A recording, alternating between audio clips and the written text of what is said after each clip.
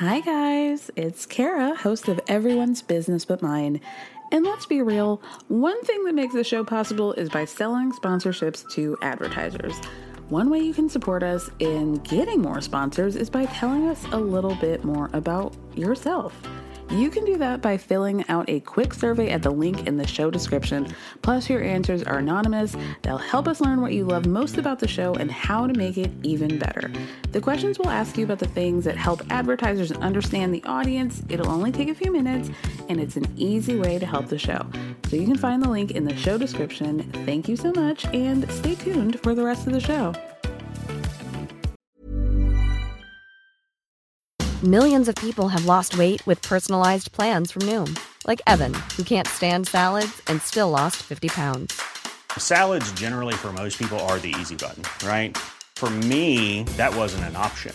I never really was a salad guy. That's just not who I am. But Noom worked for me. Get your personalized plan today at Noom.com. Real Noom user compensated to provide their story.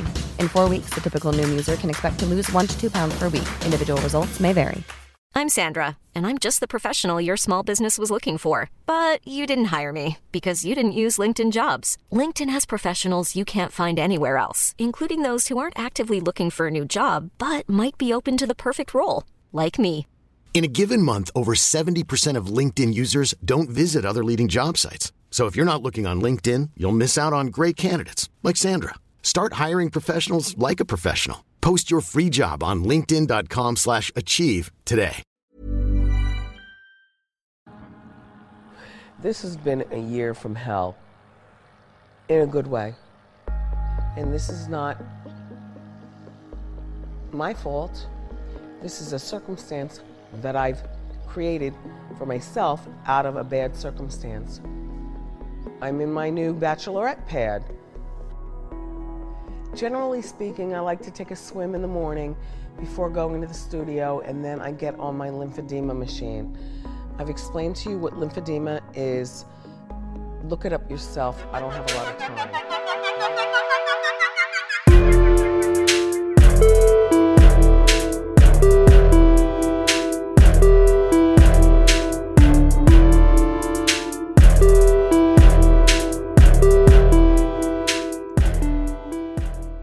All right, y'all.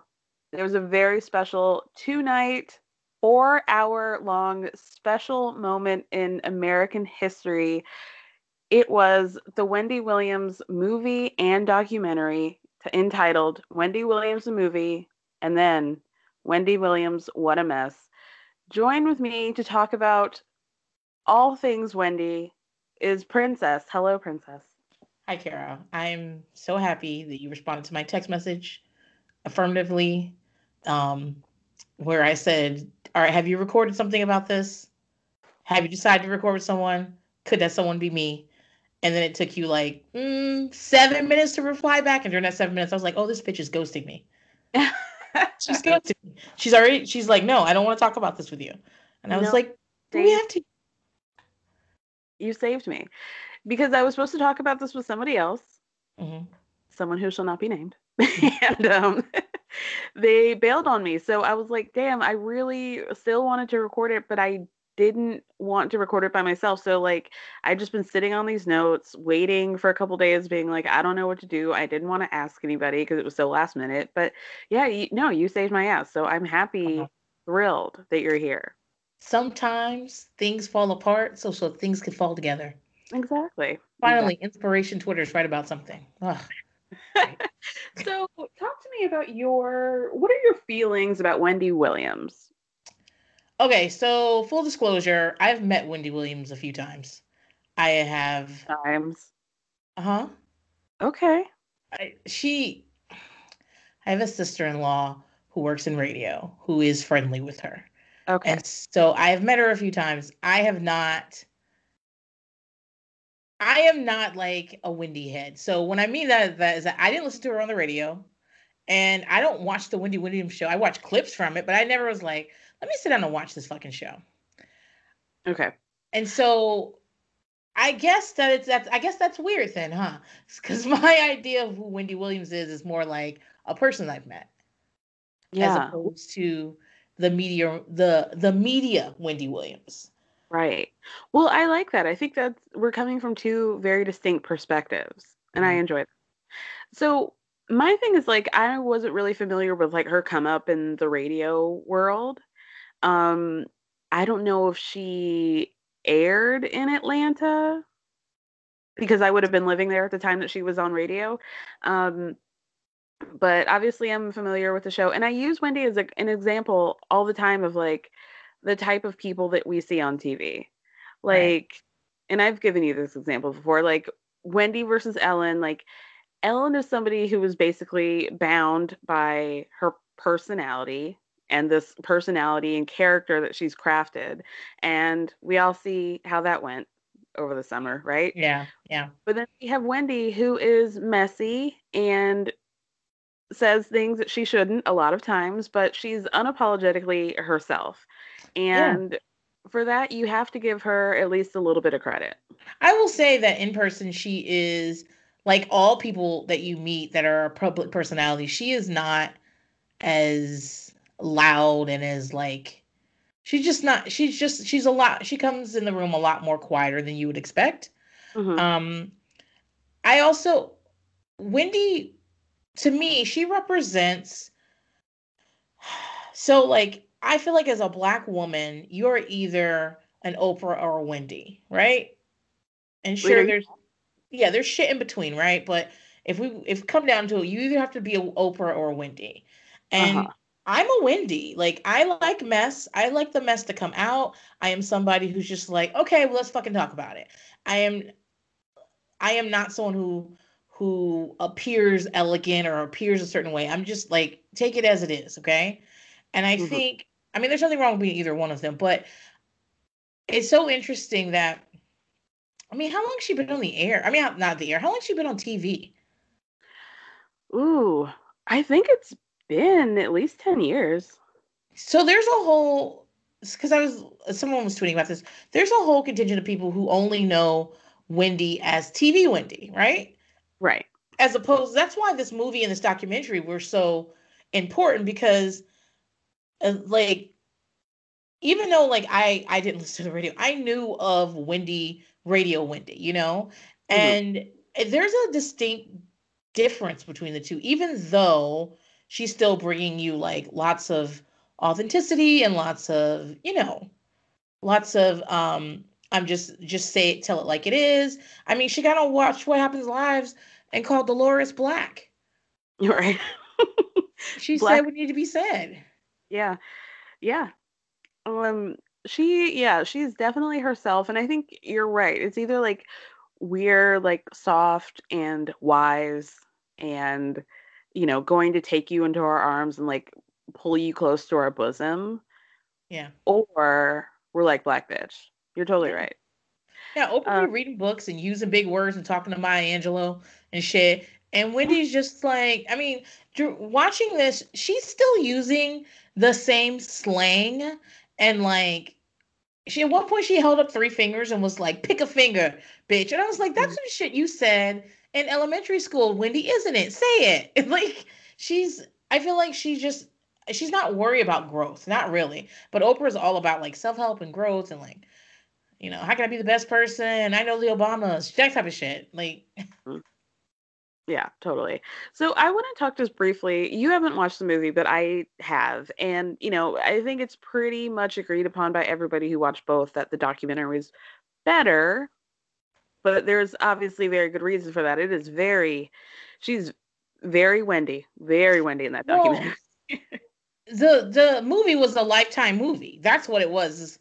And I'm not saying, like, I've heard people say that. I mean, it's not that I don't intend to watch it. I just haven't had time. But it's not. It was very watchable according to everybody. It just was a Lifetime movie with the WIC budget to match. Right, exactly. It was.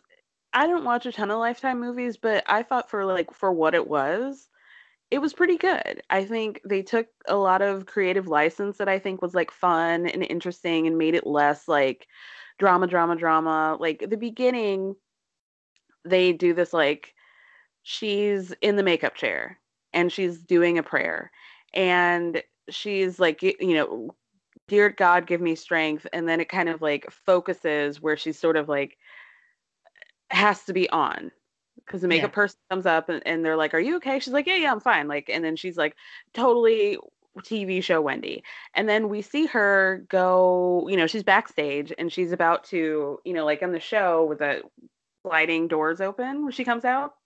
So she's waiting on the other side of that partition and it pauses. And then she's like, oh, very cheesy. Like, you Mhm. want to know about my life? Like, here it is. And then it backtracks to like her being a kid. So I thought it was like pretty good. I thought there were like funny moments. There were times where she, um, like she was pretty honest. And like you said, the wig budget was on point. She had a bad, one of those like tie it close to your real ponytails, and like it was messy. And I felt like it was really accurate. Accurate to what we have seen from Wendy.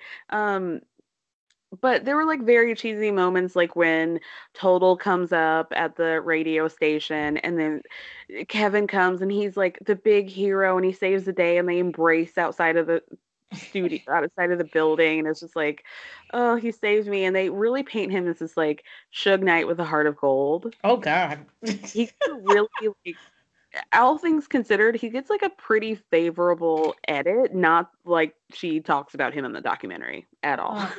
So where does the movie end? It ends, I mean, it skips a lot. Like we get maybe 10 minutes about her childhood, brief, and then a lot of it is how she came up in radio. And then the rest of it is like the Kevin of it all. Okay, so he gets a good edit until we get to that part. Yeah, I mean, it's like drama and stuff. Like he gets a good edit basically until she has little Kevin. Okay. And things like turn. But it's still, I mean, it's very like Lifetime. Like if I were Kevin and I saw that, it'd be like, yeah, it wouldn't be like the worst thing in the world. Has he said anything about this? He said, well, Wendy said that he had all the opportunity in the world. I think she said this on Watch What Happens Live, that they did reach out to him to be in the documentary and like told him that like he could say whatever he wants, say your side of the story, like tell your truth, you're free to do so, and he refused. I don't think he's put out an official statement though. Okay. So let's talk about, did she talk about Eric B in the documentary? Okay. So no, she did not talk about Eric B. Okay. I do know, I mean, obviously I know the story, but I guess Eric B was in the movie and not in the documentary. Yes. So that part was funny. Like they just made him like a loser, like they met at a party that she was hosting and he was so smooth. And then one day he's like, oh, let me borrow your car. And then she was supposed to go to work that day and he showed up all late and made her late. And then, so she rented him a car. The car ended up being late for the rental. And so she had the police calling, like looking for her because stolen property. Yeah. And so, yeah, he finally like brings the keys back, but he throws them on the floor. He comes to her apartment, throws the keys on the floor. Because he mad. You're right. Let me tell you what. If I'm at work, my car is at work with me. Okay? Right. You can't be riding around in my car while I'm at work. You've lost your mind. Right. This is not baby boy. Okay? I'm not doing this. Yeah. Yeah. She paints herself as like pretty digmatized by him. Yeah. That like he was a loser. Yeah. Do information, what you will. I mean, I know she's talked about Method Man, right? But that was in an interview. It wasn't a movie. It wasn't a documentary. So in the last few days of like the movie and everything and the doc coming out, I've heard about Wendy having sex with obviously Kevin, her husband, Eric B.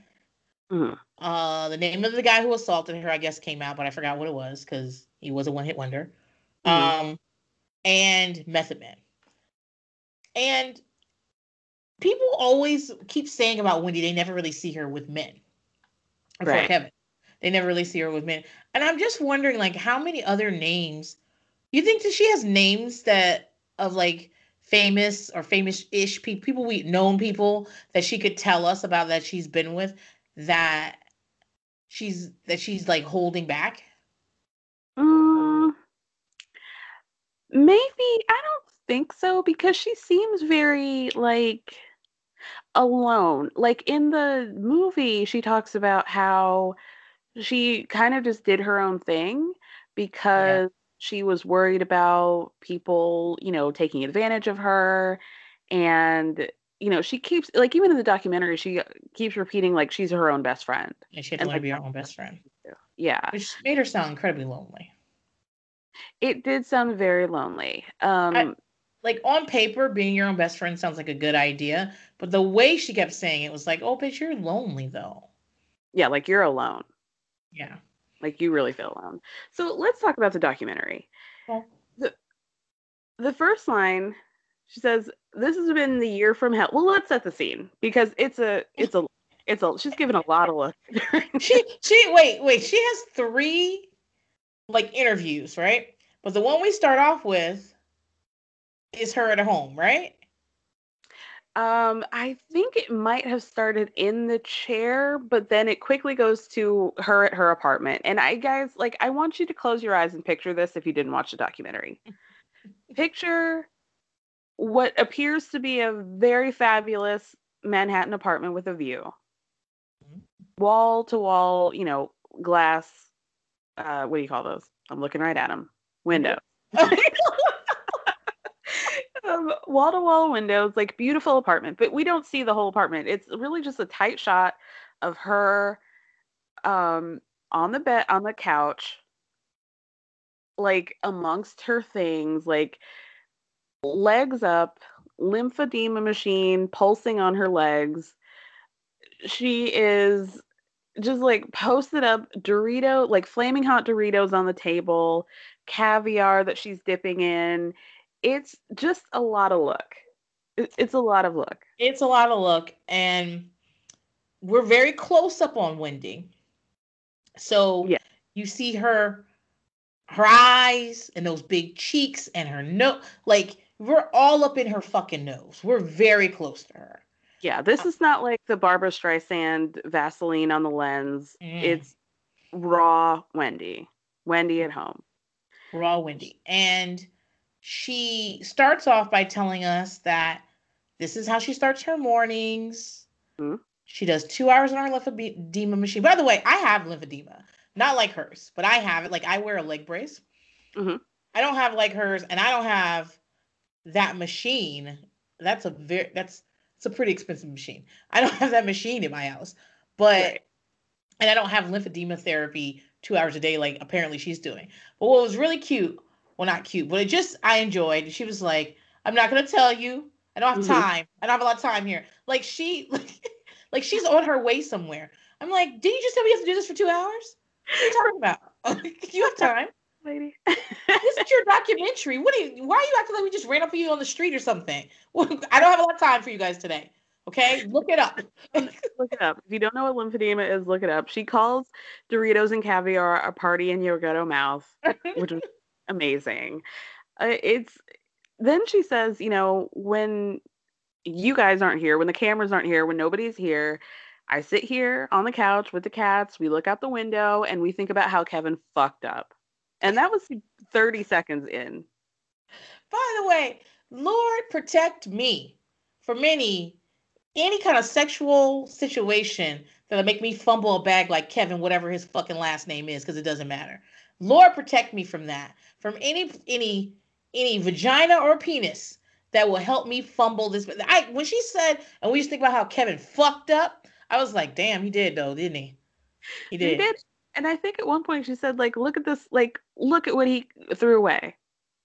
Oh, she goes, when she has a confessional look where she's sitting on the floor and has her high ponytail. She looks more like herself. And she says, I knew he wasn't using condoms, but I've got my woman area checked out. It's ready for the next man. I'm ready. And once he got a damn baby. Right. Yeah, you guys, she is mad. She is still very angry at Kevin. She does not hold back. She does not she is angry. And she's angry the whole time. Like Do actively. you know when this was filmed? I mean, it had to have been recently because the end of the movie ends in 2020.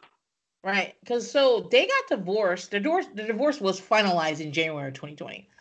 Mhm. And I mean, everyone who talked about this movie and this documentary talked about how it's very obvious Wendy still has a lot of feelings about this, right? But nobody has to say it. She says it with every word that she talks about. I know, guys. So the one where she's at so like I said, she has the talking head where she's sitting and she's like it's black behind her and there's like a red chair or something. She has one where she's sitting on the floor, and then she has the one where she's lying on that couch with the lymphedema machine. I want to know when they were recorded, because the one where she's lying on the couch, she is screaming, crying, constantly like, cameraman, camera, turn that off. Like she's emotional, and she's less so in the one where she's sitting, you know?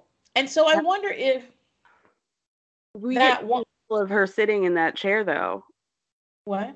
We get so little amount of footage of her sitting in that chair. I know, because this is where the good footage is. Why would we want her talking calmly when she's like literally using a Q-tip to dab her eyes and shit? Amazing. So let's okay. Take one. She's sitting in the chair. She's in the studio, not her studio, but like doing a professional interview. Right. And very Real Housewives. Yeah. Marker, the whole thing. Mm-hmm. There were like 3 seconds into the actual documentary, she's sitting on the chair. They're like, take one. She starts to cry. When they ask, like, tell us who you are. And she immediately starts crying. Yeah. I'm just Wendy. It is wild. So then she starts telling us about like her origin story, her growing up. She says, she was the oddball of the family. She was one of 3 children. She says her sister was like the perfect one. Her brother was like, the little baby boy, and she was like the weird one. And she says, my family was really late to the party with me. Like they didn't get me. Her parents are fascinating because they clearly have cultivated an idea of what their family was like, and they don't want to admit how badly they treated her. They talk about her because Wendy was a fluffy child, and apparently they didn't want that, and they used to weigh her and do all kinds of just really traumatic weight shit with her. Yeah. They talk about it proudly, though. They talk about it like it's a sitcom episode. Like it, like they're like, oh, Wendy, she had issues, but it's like, she is a great figure now, so that's fine. When they like, they like laugh and talk very like lightly about how, oh, Wendy, we used to weigh her and she used to, lean to the side to make the scale go down, but then we caught her, and isn't that funny? Like, oh, that's our Wendy. But like Wendy very clearly has trauma, like serious trauma, very unresolved issues with her parents. And it's really interesting to watch them, even after all this time, have no real desire to be honest about how they treated her. I think it's so funny how they juxtaposed Wendy being like, no one really got me. It's really hard to talk about. I'm the one that talks about the problems because we look like this from the outside. To her mother being like, the Lord knew I needed sunshine. He brought me Wendy. Right. And her father being like, oh, like the way he tells the story about her leaning off the scale, he tells it very comedically, but obviously that's not how it went down, right? That's not, obviously she got into some sort of trouble once they realized what she was doing. obviously, like any situation in which you're getting like weekly weigh-ins from your parents and it's only you and there are other people, you know what I'm saying? Like, Yeah. I don't know. There's a part in the movie where she goes to a party and she thinks she's doing the right thing because they're playing musical chairs, and the two left are her and the birthday girl. And she's like, okay, if I just sit in the chair and if I'm the winner, then everybody will like me. Not knowing that like you're supposed to give it to the birthday girl, right? Like, So yeah. she ends up breaking the chair, Oh God. and her mom is like so embarrassed. And then there's another scene like right after that where she wets the bed and they have a housekeeper. So she starts to like gather up the sheets and put them in the closet, and then the housekeeper comes and grabs it, and you could tell that like the housekeeper might be like the nice person, like Yeah. the person that might be, the safe adult in the house. But then her mom walks in and she's like, "Oh, it's probably your weight pressing down on your bladder." Oh my God. In in voiceover, she goes, "No, it was anxiety." Like it's very, very interesting to watch that. So yeah, she says that she started with bulimia because she read it in a magazine, but then she heard that it messes up her teeth so she stopped because she's a quote toothnista. Killed me. I mean, did you like it when she said her parents were strokealicious? No. I died at that. Oh my gosh. She said then she says basically like I couldn't wait to get out of Jersey. I couldn't wait to get out of my family's place and do my own thing, be my own person, and everything was good until Kevin. And then well, I mean, she depicts herself as like very much a go-getter. Very ambitious. Like, I mean, she wasn't looking, the way she describes herself, she wasn't looking for no man. She wasn't looking for no kids. And she just really only cared about growing, about like getting to be on the radio and growing her career and being like a bad bitch. That's all she really cared about. And so like, yeah. But she talks in the movie about how basically, typical thing of like, I didn't have friends, so I would, see the magazines and see all these celebrities and want to know like how they were living and all this stuff. And she says the until I met Kevin part, and then they show this picture of him like a clearly paparazzi picture taken from across the street, and it goes black and white, and it's like dun dun dun, here's Kevin. Like a movie villain. It's so funny. He is the big villain of the whole story. Yes. Even though he's painted as having good dick, taking care of her, like just being very suave. In the documentary, she talks about when they first met, when they first end up going out or whatever. She said he had on new clothes. She could feel the crease and knew that he had new clothes. And she said, "Oh, he's trying." Or he went all out. And I like 2020 Wendy Williams is still impressed by that. Yeah. You could tell like they clearly had good times, and that was probably the love of her life. It's sad. So then we get this clip of her at the pool in her apartment building. She's got a chain on that says Wendy. She's wearing a blonde bob wig and a one piece love is love and rainbow, and then a leopard robe. And then she's like, "Don't get me from the back." Okay. Don't be filming me from the back. So then we go back at the apartment. She's still holding a can of caviar. Like she's completely forgotten about it, but she's still holding it. And she starts talking about, I love this apartment. This is so great. This is like, the apartment I deserve. And then she starts pointing at items in the apartment that we never see, but they're like clearly behind whatever setup they've got. So she points to like, "Oh, I still have things from my old house, like my marital home." And she points to something that she's like, I won the Father's Day for that year. Me and little Kevin made this thing, some kind of Ferrari thing that they put in the garage for him, and then they signed the corner of it. She's like, look at it, it still has KH for Kevin Hunter on the thing, and like me and little Kevin signing on the bottom. That motherfucker, like, she's pissed.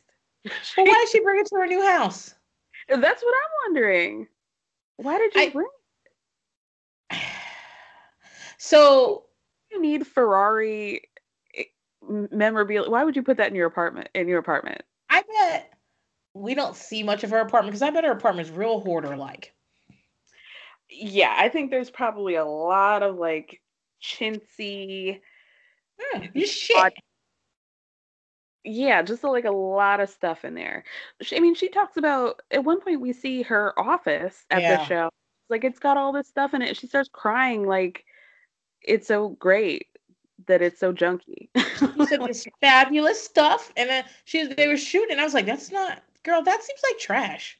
What are you doing with that? It seems like fan given stuff, right? Yes, that's what I was gonna say. I bet that she really holds on to a lot of those things, because even though Wendy is very proud of her son, the way she describes her son, first, he's not in the movie much, but the way she talks about him in the documentary is like, she always refers to him, my beautiful son, my gorgeous son, my son, he's in college. Like, she's very proud of her son.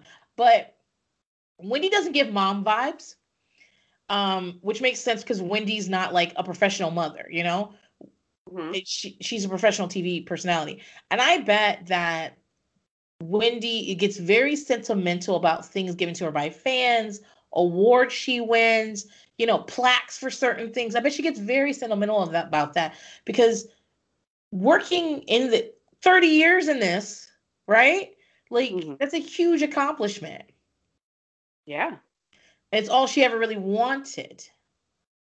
I mean, she's been able to do things that, you know, a lot of people aren't able to do. To transition from radio to TV is not easy, especially when you're somebody like her. But like, she kind of created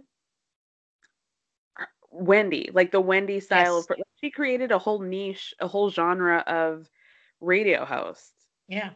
And she talked, go ahead. She has been canceled a million times. Mm-hmm.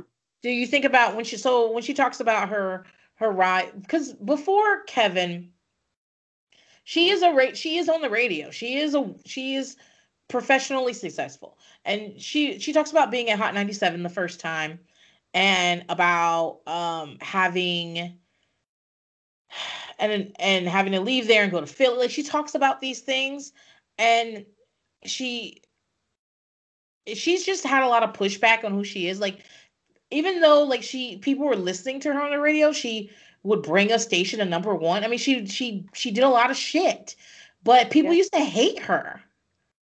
Yeah, I thought it was interesting that she said, like, everybody in the music industry, like, nobody wanted to come on my show, but because I was number one, they had to. Yeah. This is before social media. How was anybody going to know you had an album? Yeah. Yeah. Wendy was going to tell them. Right. Yeah, exactly. There was one point in the movie where she said that she went from making $9,000 a year to $60,000, which in like late 80s, early 90s was a nice little check. Yeah, because she started off as part-time. Yeah. Yeah. And I mean, it's not like they get paid millions. Yeah. So then we see she mentioned something like, you know, like, I was on my way, and like, basically she doesn't really want to give Kevin any credit for her career. She's like, I would have been something without him. Like, I was making all these moves without him. Sure. I believe that. But the fact is that when Kevin came into her life, she really roped him into the business of Wendy, much like Bethany and Jason. Okay. Mm-hmm. I think what it is that, like, remember, Kevin's 23 when they meet. Yeah. And she's like 30, I think. I think she was 29, but she said, like, because of where he grew up, he was like a 40-year-old. No, she's just saying that to explain why she's almost fucking 30 fucking with a 23-year-old. Not that it's illegal, but you know what I'm saying. Like, 30 and 23 are two different fucking places. And so she just, you know, just like dudes will be 45, fucking a 27-year-old, being like, she's very mature. She understands. She likes old movies too. Like that's what she's doing right there. But whatever. Yeah. But what happened is that Kevin became a part of her business immediately. He was a manager. And just like Bethany, what had to happen is that like he didn't have as much going on, probably nothing going on. He was fucking 23.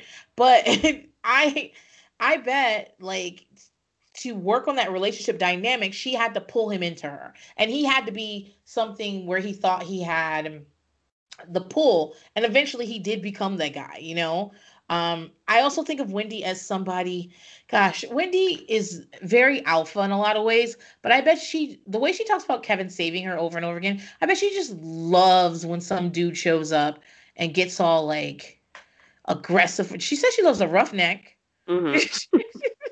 So she loves that shit. And she loves like being able to lean on him. She's 5'10". I bet and she wears heels and shit. I bet she is in reality, when you see her, she's a lot taller than you think. Like she just seems super tall. But I bet she's always had to think about her weight because her parents are trash. I feel comfortable saying that. I'm sorry. They seem like trash. And so she's had to think about her weight, and she's fucking tall. I bet she loves being like cradled. I bet she loves just having some dude like defend her and hold her and like and I think that's what he provided. And so he got really enmeshed in her life very, very quickly. Yeah. Yeah, I mean, it makes perfect sense. Like, I mean, she does kind of set it up.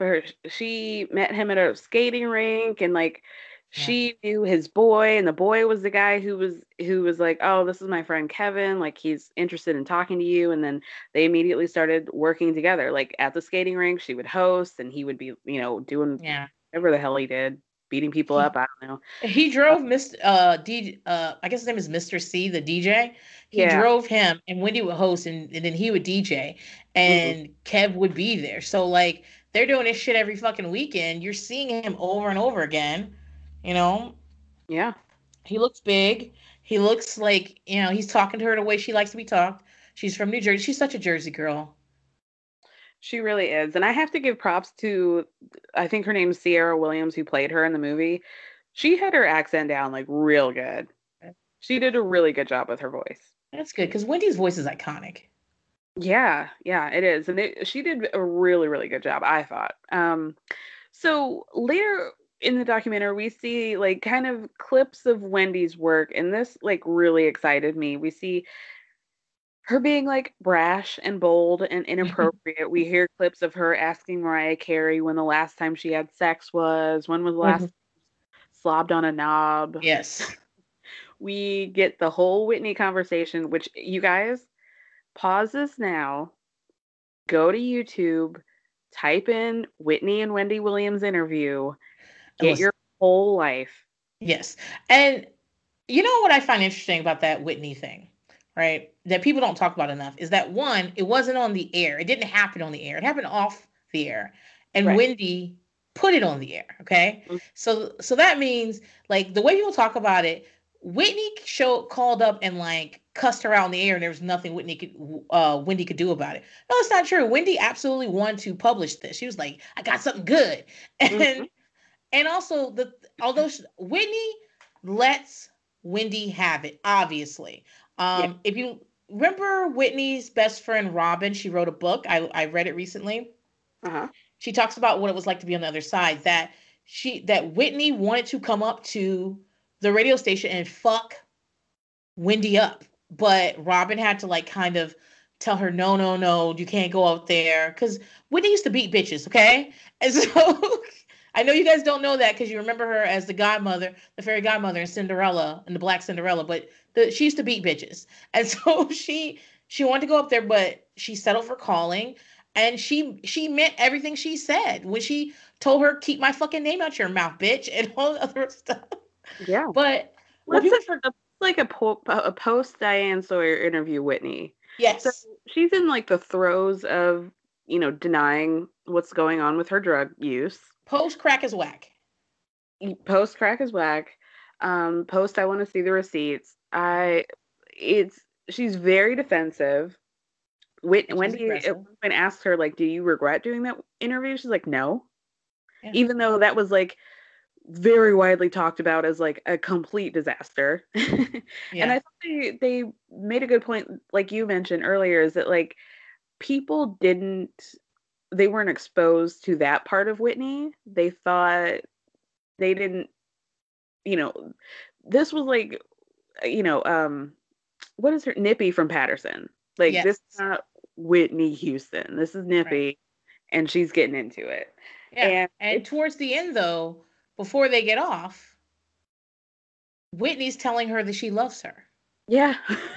And Wendy's saying, and this is in the doc too, so if you don't go, you should listen to this on YouTube, but if you watch the doc, it'll be there too, where Wendy's like, thank you for calling, thank you for not hanging up on me, thank you for talking to me, people hang up on me all the time, and she's like, I wouldn't do that to you, baby, I wouldn't do it, and I love you.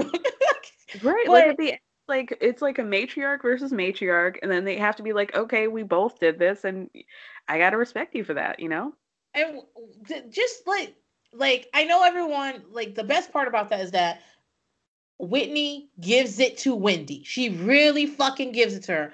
But Wendy held her own. Like a lot of people would have disconnected the call or whatever, but Wendy's just like, tell me more. Oh wow, you seem defensive. So are you doing crack right now? What'd you tell Bobby Christina? Like she's just going. Did you tell her father's in prison or did he went to Boston? What'd you say? And Wendy's like, I tell her what she can handle for her age, Wendy. Like, I'm not going to tell her, like, come on. She's a girl. She's a young woman, and she can handle it. I was like, okay.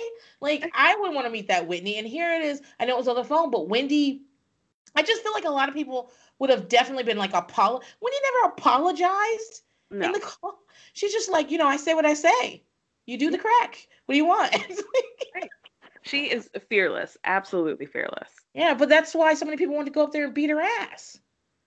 For sure. For sure. So then we get into like a dark moment where she talks about, her sexual assault. Yeah. And she says, she stayed. But basically, like, they did an interview.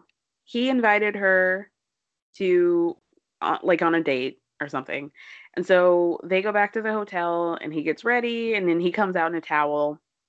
And she says, I stayed because I wanted to see how far it would go. But I wish, I made a mistake, right? Yeah. And then they were like, she's like really adamant about, I think at one point the producer asked her, like, why haven't you said who this is? And she's like, I'll say who it is. But then she doesn't. Well, she starts with, can I say who it is? And you can see her looking, she's not looking at the camera anymore, she's looking at someone behind the camera. I don't think it's the production, I think it's like PR or something like that, someone that, some sort, not a handler, but someone that's there to be like, don't say that, say allegedly or whatever. And they were like, well, the producer says, well, you can say his name and we can bleep it out, or like, if you change your mind later, we could do so. And she's like, no, I want to say his name. And then she doesn't say his name. She doesn't say his name. It like, I think it cuts to commercial at that point. And then it comes back. She's like, you know what? Like, I'm just going to let him breathe because he was a one-hit wonder. Like, it's irrelevant. The guy's name, I had never heard of him. His name is Sherrick. He was from a group that I had never heard of. I never heard of his one-hit wonder song. I don't know who that man is, but he's dead now. I think he died in 99. Well, now where did we find this name? Because I knew the name was out, but I couldn't remember where. Did she go on later say it? She said it in, I guess she was doing press for the documentary. And she said it in an interview. Okay. And I also, like, it's hard watching Wendy talk about this rape, right? Because Wendy's of a certain age. And the way she thinks about sexual assault is of that time. So she says, she's like, my dumb ass stayed. And just the way she talks about it, like, it's her fault. She was in a situation. I think she's leaving out probably drug use. Did she like, I think she's leaving out drug use. I think that, I don't know. She talks about like she was an equal participant in the rape. When rape by nature, you're not an equal participant. But I think that's just a factor of her age and like, she's an older Black lady. Yeah, I mean, she's compartmentalized it in a very specific way. Yeah, very specific. I guess, and I heard that in the movie she took like a bunch of AIDS tests because she was convinced she had AIDS.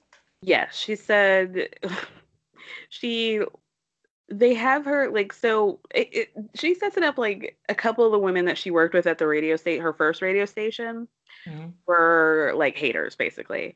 So they left the station together and she comes back the next day and one of the women comes up and is like, "Oh, I heard you left with," I think they call him Ricky Tony in the movie.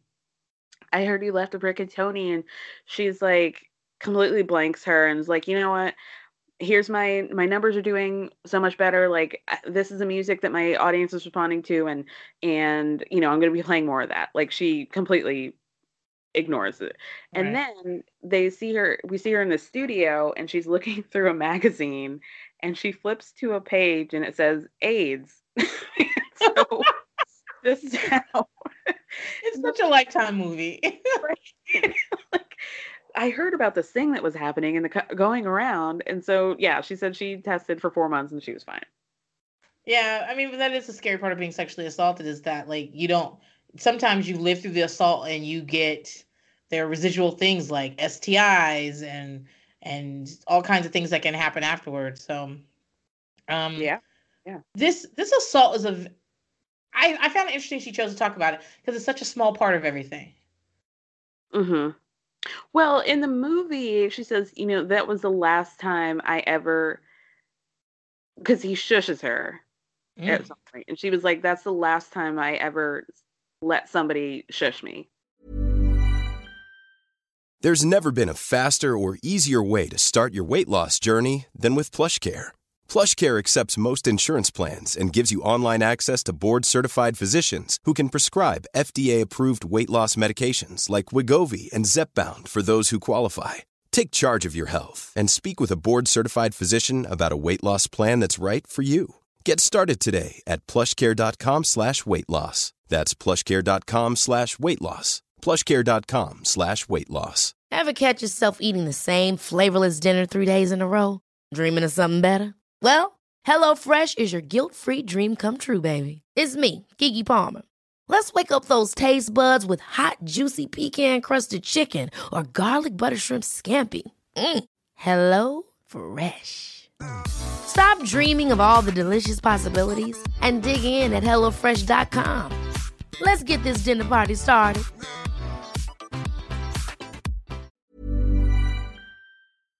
This episode is sponsored by BetterHelp.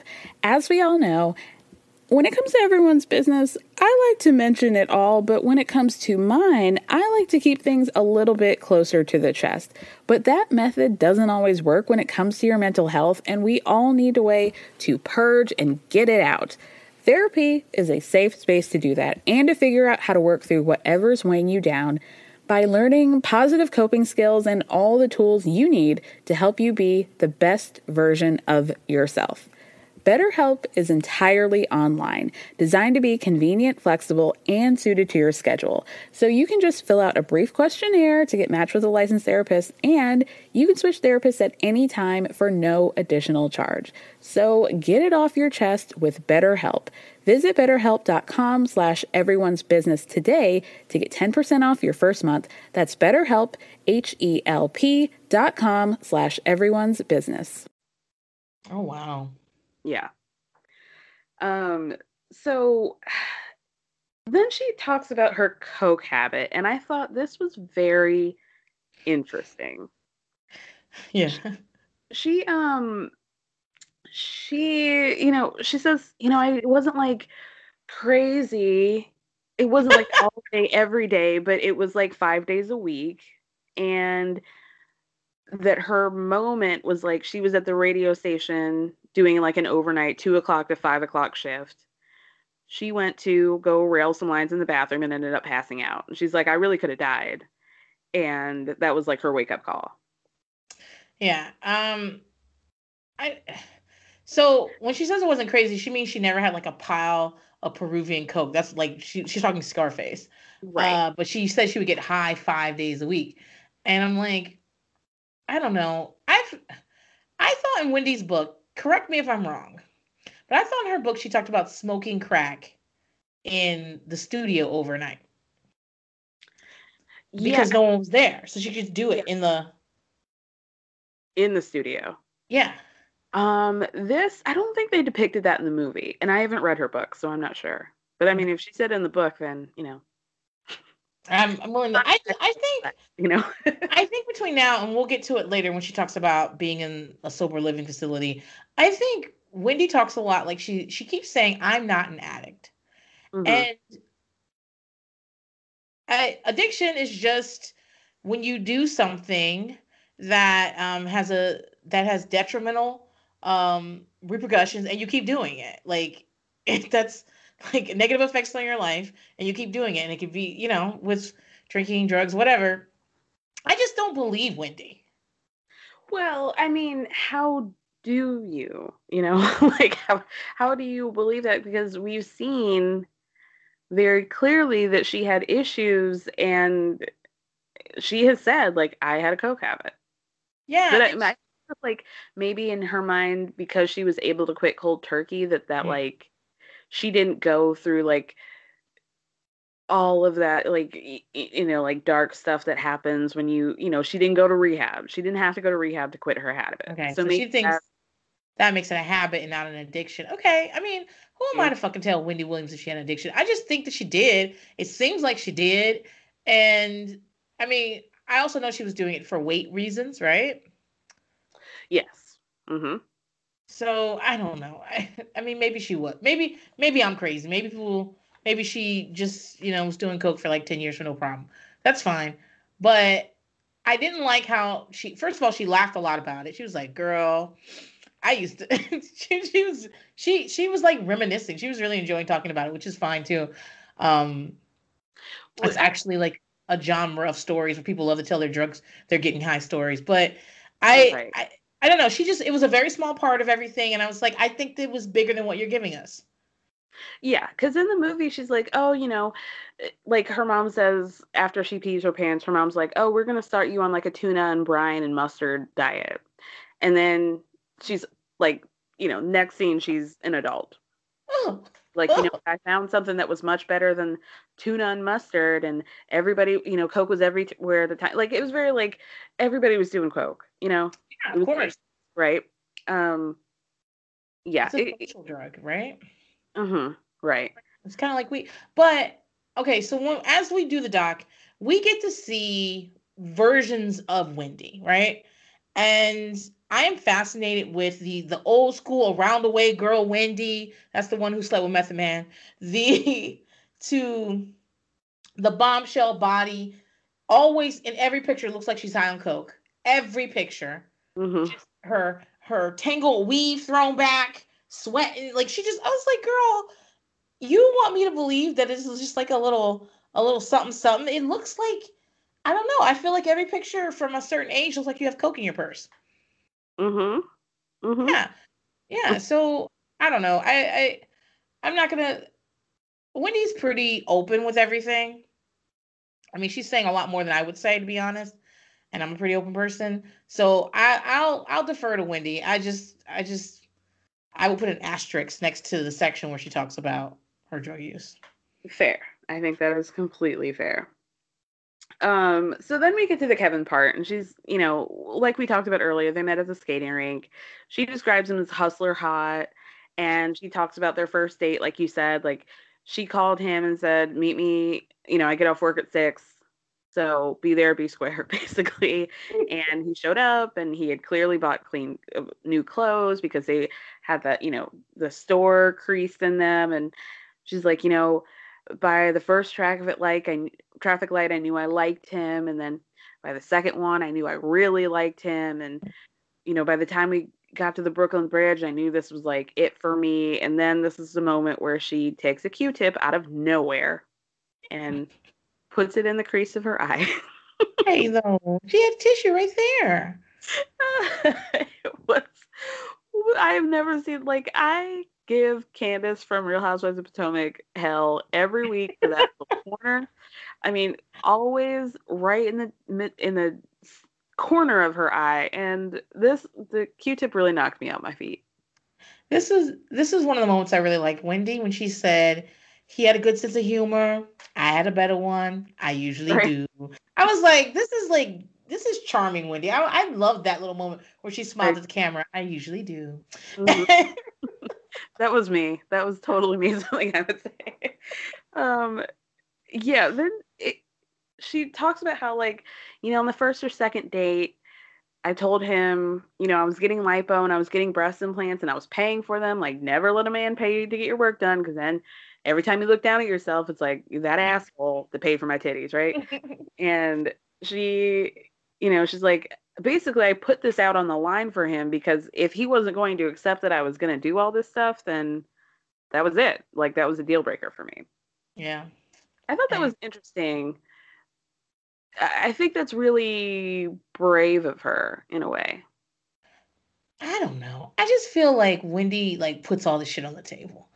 And if her appointment was early summer and she was about to go get her shit done, she just wanted him to know. And I also don't know what he was going to say. Maybe I'm not thinking of the time period, because what is this, the late 90s? Mid 90s? What is that? I think mid 90s. All right. So I guess plastic surgery was very different. Now people will just be like, I won't be at work on Monday, going to get my Brazilian butt lift. And you're like, okay, see ya. I guess maybe I'm not thinking of the times, how people reacted. But I also think Kevin knew when to hold on, you know? At this point, Wendy's famous, especially in hip hop community. She is on the radio, she's working, she, you know, and I loved Around the Way girl Wendy. She's so fucking cute. Mm-hmm. And so, like, I just don't know what the fuck was Kevin supposed to say? You know? Okay. She didn't ask him for any money, so he probably said, do you need a ride? Like, what else was he gonna say? Right. Yeah. So then they interview Kima from Total. Third of R&B group Total. And the rumor that I had always heard was that Kima punched her in the face. Well, do you remember how, okay, I was about to say I'm much older than you, but I just don't want you to laugh at me again. But do you remember how when we were younger, people would just say shit and we would just believe it? Like, do you remember how people just assumed that Mariah Carey was having sex with every person she did a feature with? Yeah. Like, we would just be like, yeah, she had sex with him too. And we would just believe this. And I mean, social media rumors are, you know, crazy now. But back then, like, we would just word to mouth, just shit like, I don't know, like two R&B guys were gay. Like, no problem. We just say that shit. And people were like, really? Yeah. So I remember when people used to say Aaliyah had a glass eye? Because she always had that bang over one of her eyes. Mm-hmm. Like, we would just fucking believe it. So what I'm saying, though, is that, like, whatever happened between, I mean, Kima tells us what happened. I believe her. It sounds believable what happened. But yeah, I could totally believe this a hint of what happened getting out there and like it just growing. Like, then she curb stomped her, then she ripped out her uterus and wore it as a hat. Like, I can see. But yeah, the version I heard, the people actually hit each other. Yeah, but neither of them say that that's what happened. So no, that's not. Here's what happened.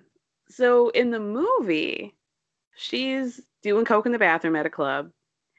And somebody's like, hey, are you Wendy? And she's like, yeah. Like, oh my God, am I about to get caught? She's like, oh no, my girl said, you know, she works for Puff and he's not paying them shit and they're broke and blah, blah, blah. So she says it on the radio. She just repeats what this girl in the bathroom told her. So, well, first of all, it was true.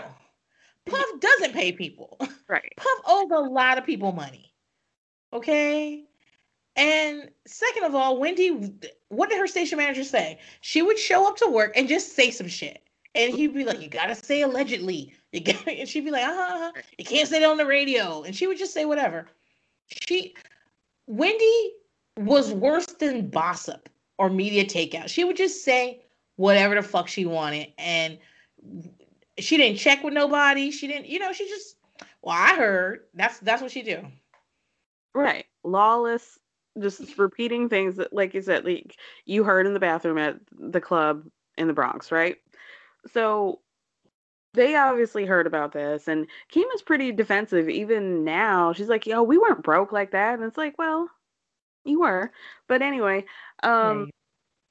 Kima says that Wendy, like, they showed up, and Wendy tells a story about how, like, everybody at the station was, like, looking out the window, but nobody gave her the heads up. So when she got downstairs, she was like, "What the hell's going on?" She can tell she's still pissed. Like, She nobody didn't like you at work either.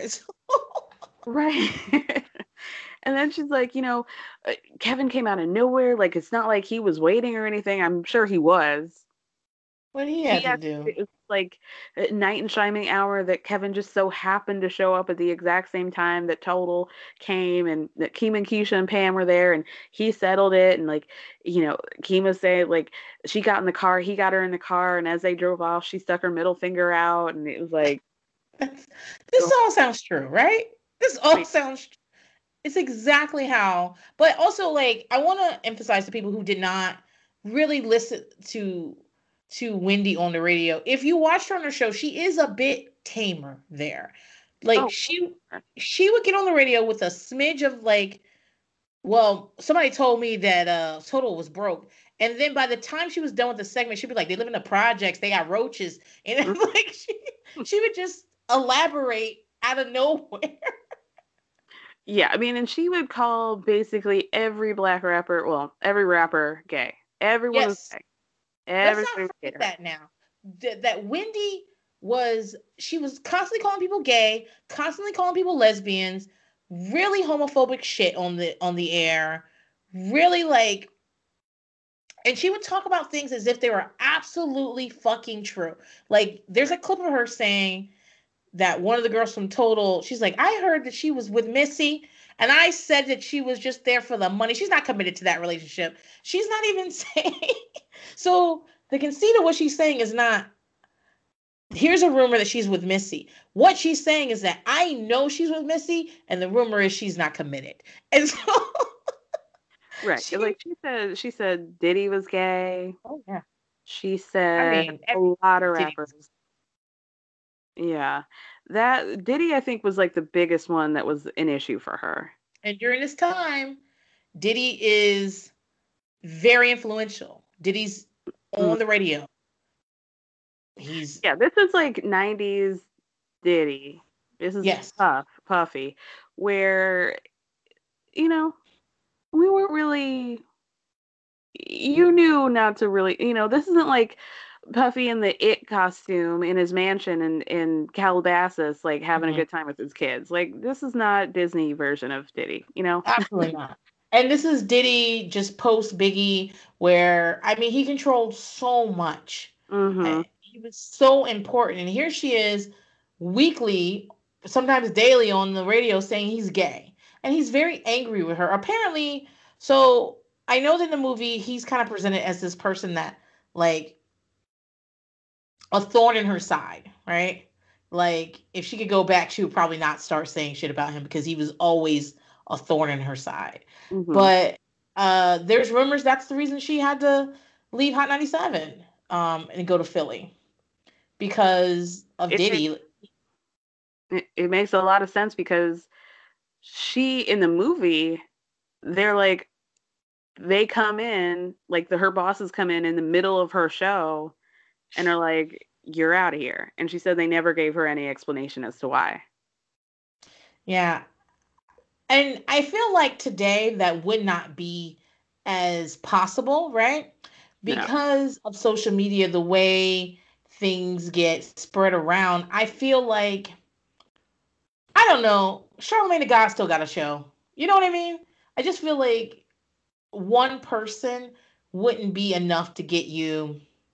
I think now, if that happened, Diddy being upset with Wendy would be part of the promotion, sort of like Birdman showing up and saying, put some respect on my name. I think it would be like, guess what happened? See the clip on YouTube. Like, I don't. But, like, Charlamagne doesn't have a tenth of the power that Wendy would have had because radio was such a powerful. Like there was so much more cachet in radio than there is now. Yes. Who listens to the radio now? I have no idea. When's the last time you purposely listened to a radio? I mean, I mean, probably last time I was home, you know? Yeah. I don't, you know, so I don't need a. Every now and then I get in my car and the radio comes on before my Bluetooth connects. Right. And I'm like, and for some reason around here in Austin, they're playing the remix to I Just Want to Get Married. I was like, well, how is this on the radio right now? These people don't even exist anymore. Why is this on the radio? They're playing shit like that. But I don't listen to the radio either. Like it's nonstop commercials and somebody else's playlist when everybody in the world has a choice of a playlist in their hand of what you actually want to listen to. Wendy got on the radio just at the right time. Damn. Yeah. 10 years ago, yeah. She got on the radio just at the right time. How the fuck did she know that? Genius. So she, at this point in the documentary, is kind of hinting at, or Kevin was like the fixer. Yes. How, like, because she made so many enemies in the music industry, she, like, her other business partner would get calls. Kevin would get wind of it, and then all of a sudden, things would be fine. He's like, I don't know how he did it. Yeah. She would go from having enemies to everything being okay. I think it also, if you listen to Wendy talk about these beefs, like these people having beef with her, she talks about like they were being so unreasonable. She talks about it like, what? I just said he was gay. What's wrong with? I just made up a story about him. I wish she had addressed that. I know. There's a scene where she's in Philly and I don't know who that is, but it's like talking about Eve saying she doesn't want to be on the radio and she wants Wendy off the radio. And Wendy's like, hey, this is the Wendy and so-and-so show, okay? We're not going to be disrespected. Right. Like, I think that she always felt like, this is probably when Eve had that fucking sex tape with Stevie J too. This is probably when that shit was out.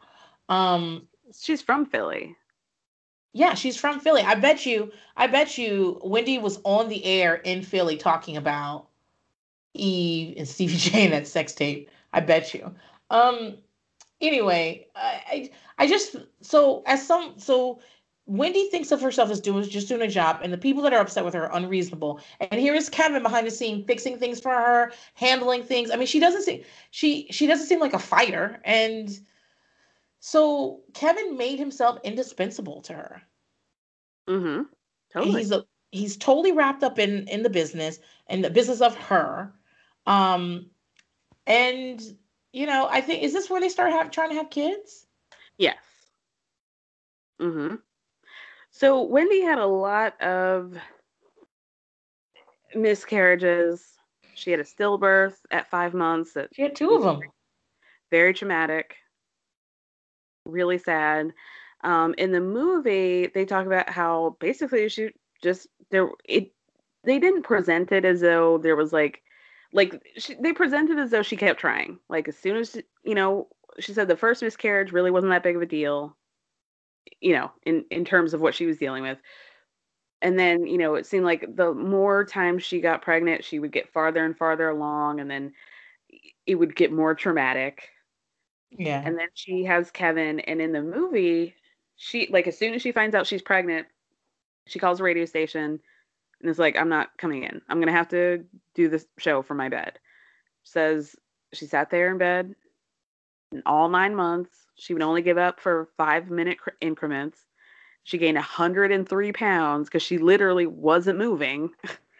And it was... Could you even do that, Kara? Could you even, like, stay stationary for a fucking year? That's exactly what I've been doing. What do you mean? All right, so Kara could do it. I couldn't. I would have to stand up. They would be telling me to get in the fucking bed all the time because I'm like, damn. Right. Just do your little walk around the kitchen and go back in.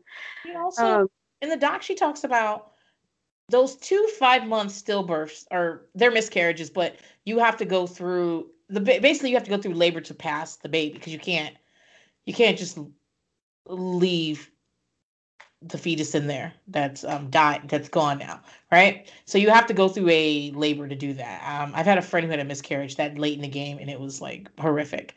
Yeah.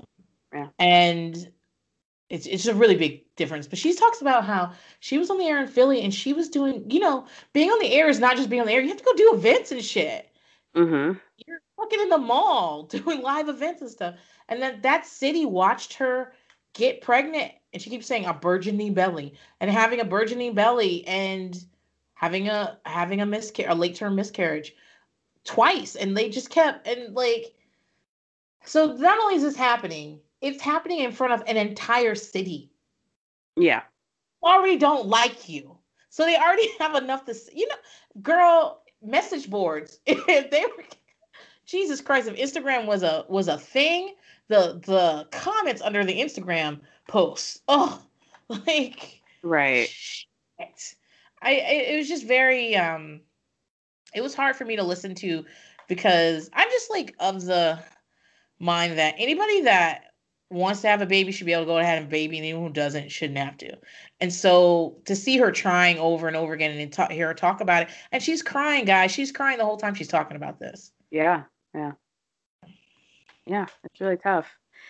So this is like where everything falls apart. It's kind of, again, like a Bethany story. It's like as soon as she gets the career and the man and the baby, she says, I'm holding Kevin.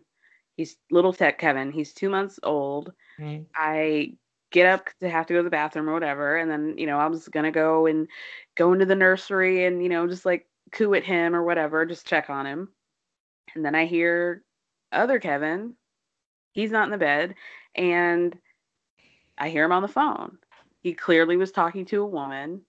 And so I popped up on him and was like, what the hell's going on? And he's like, oh, I was with this bank teller. Basically, he was saying, I was lonely when you were on bed rest this whole 9 months with my child. And basically, she's like, I believed him because we were married. And that was like the saddest thing I've ever heard. Wendy values her marriage to Kevin. And I said, I use present tense because she still does. She values that marriage. They basically say, like, she would have forgiven him for cheating. It was the baby that broke them up. Yeah.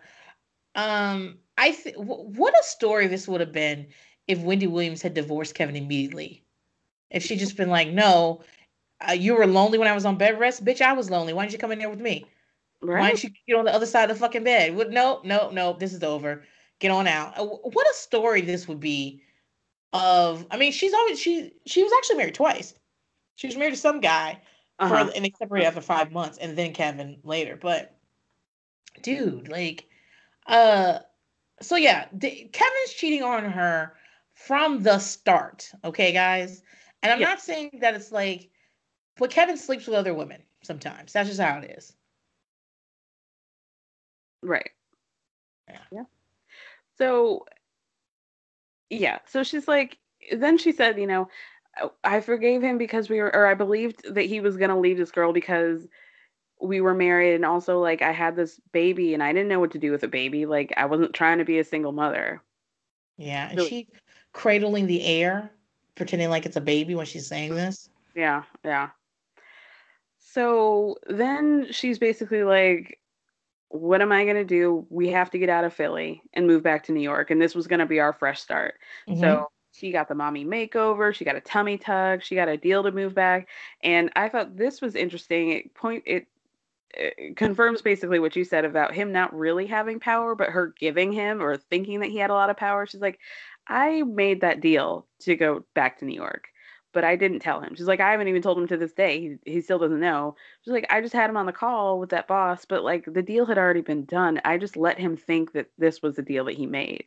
Yeah, she met the guy on the turnpike and made the turnpike. Which is such, oh my goodness, the turnpike. Right. So she broke this deal to go back to Was it Hot 97? I think it was Hot 97. Yeah. Let Kevin think that was his deal. It's like, man, you really gave this man a lot. Well, that's the thing about it, is that she didn't just want to make the deal. She wanted Kevin to think he made the deal. Whereas I don't know that Bethany would have done that. No, she wouldn't have. I wouldn't have lied. I would have said, yo, I talked to so-and-so, blah, blah, blah.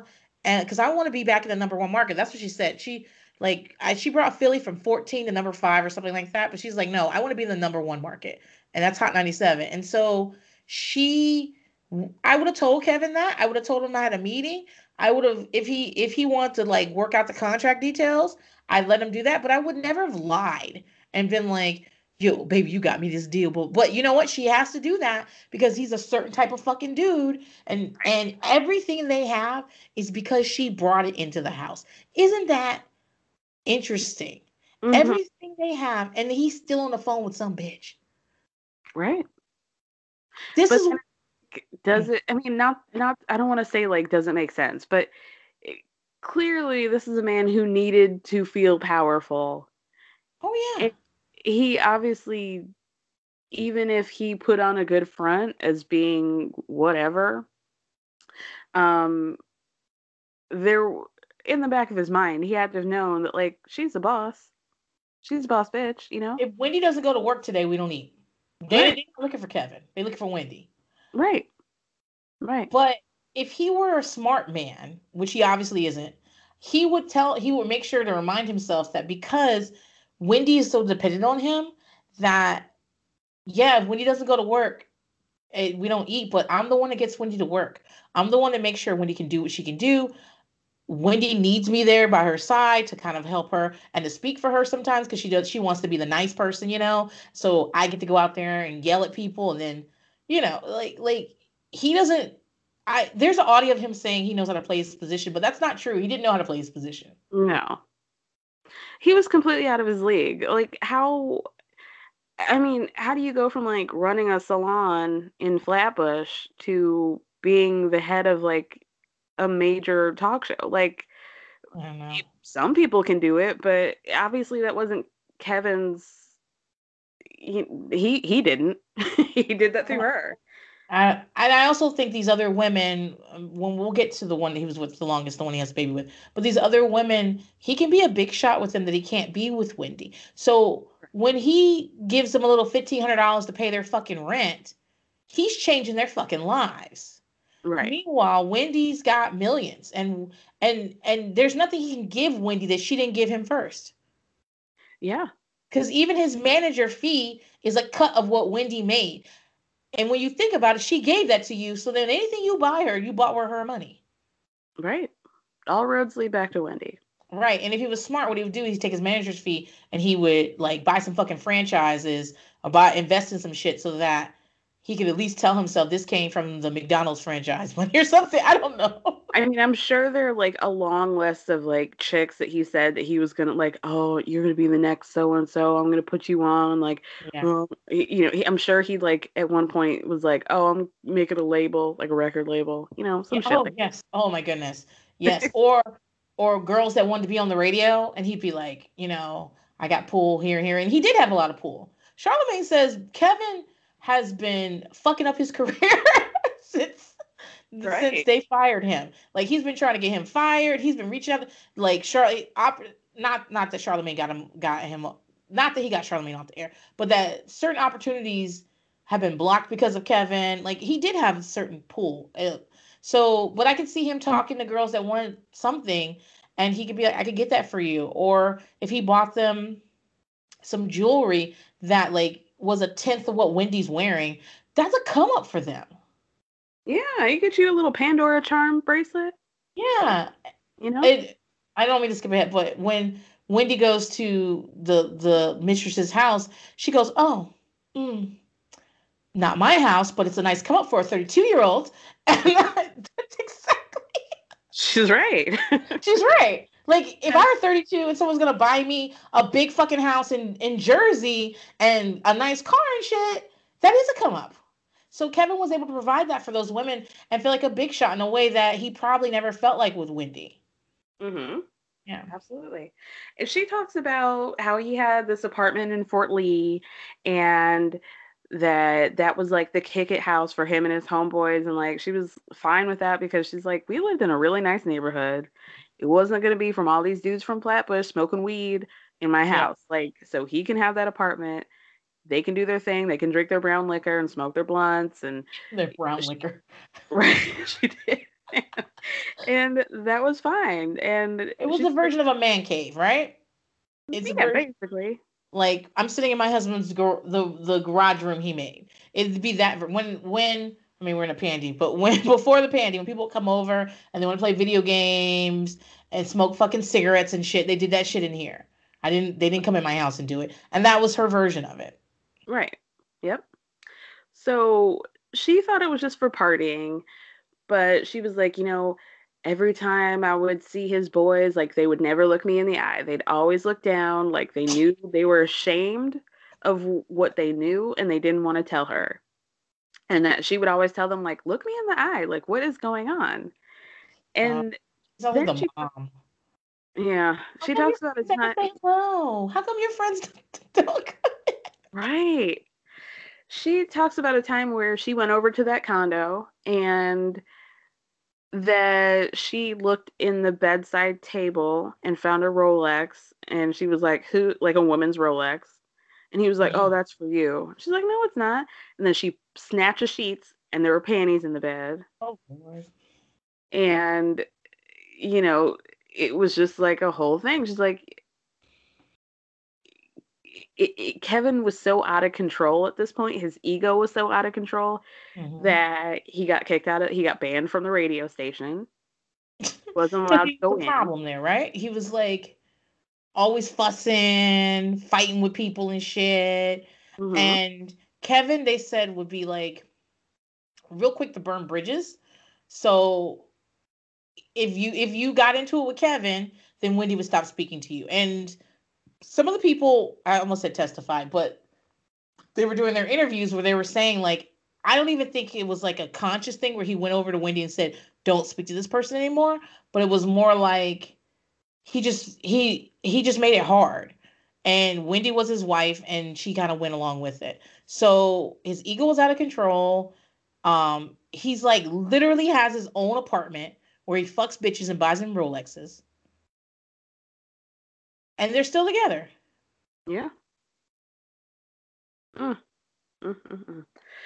So then at that point, they start kind of hinting, like, well, not kind of hinting. They basically like put up articles on the screen about how Kevin was abusive and blah, blah, blah. But Wendy denies that. She's like, he never put his hands on me.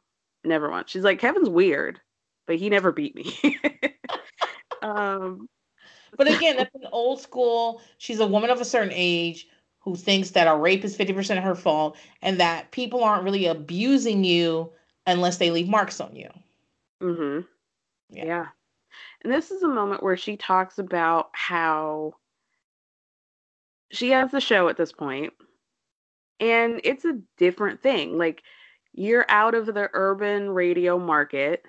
You're in a room with a bunch of white people who have been in this industry, who know what they're doing, who are very professional. And she, in a sense, she obviously has to tailor the Wendy brand for daytime television. Right. Who's watching you in the daytime? It's not Method Man. Exactly. And so they would have these meetings. And she's like, Kevin would insist on being in these meetings, even though he really had no power, but I just let him think that he had power. So one time we had to have this meeting. It was like before the show. Obviously, they have a very strict taping schedule. Yeah, TV's brutal. Pre-show meeting, he had to be there. She's like, we waited 20 minutes, and I was like, we can't wait any longer. Like, I have to take this show. He shows up, and he's so mad that this meeting started. He shows up with a Rolex in a box. And she's like, he presents us in the middle of the meeting. And she's like, okay, yeah, thank you. But we have work to do. I have a lot of watches. Yeah, like, like, thank you. This is very nice, but I have Rolexes at home. Like, this is light work for me, basically.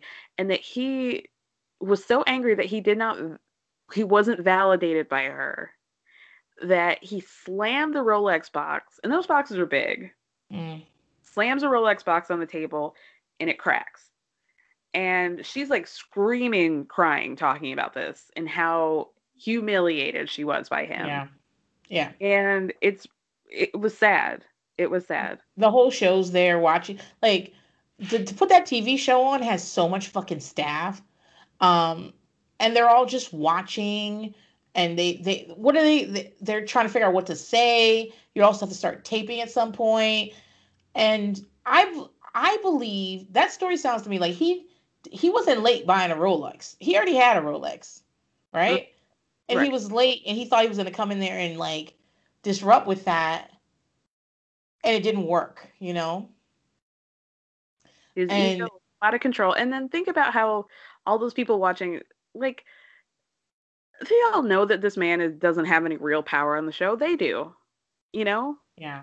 I mean, he just causes a problem. Like, even the stage manager, I guess it was talking about how he would have to have, they have to do a rehearsal with her moving. I guess they're doing like blocking and, even though she's not like doing Dancing with the Stars up there, but they need her to move around and like kind of do a small rehearsal.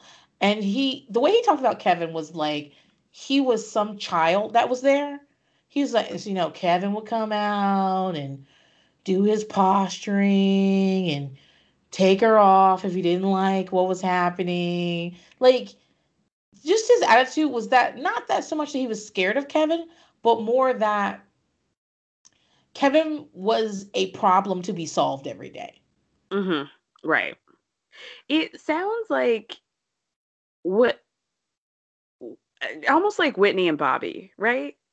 Absolutely. Where it's like Bobby doesn't have his career. Whitney's at the top of her career. Yep. And he's just there acting like Dennis the Menace, following her around, acting like with Billy a slingshot.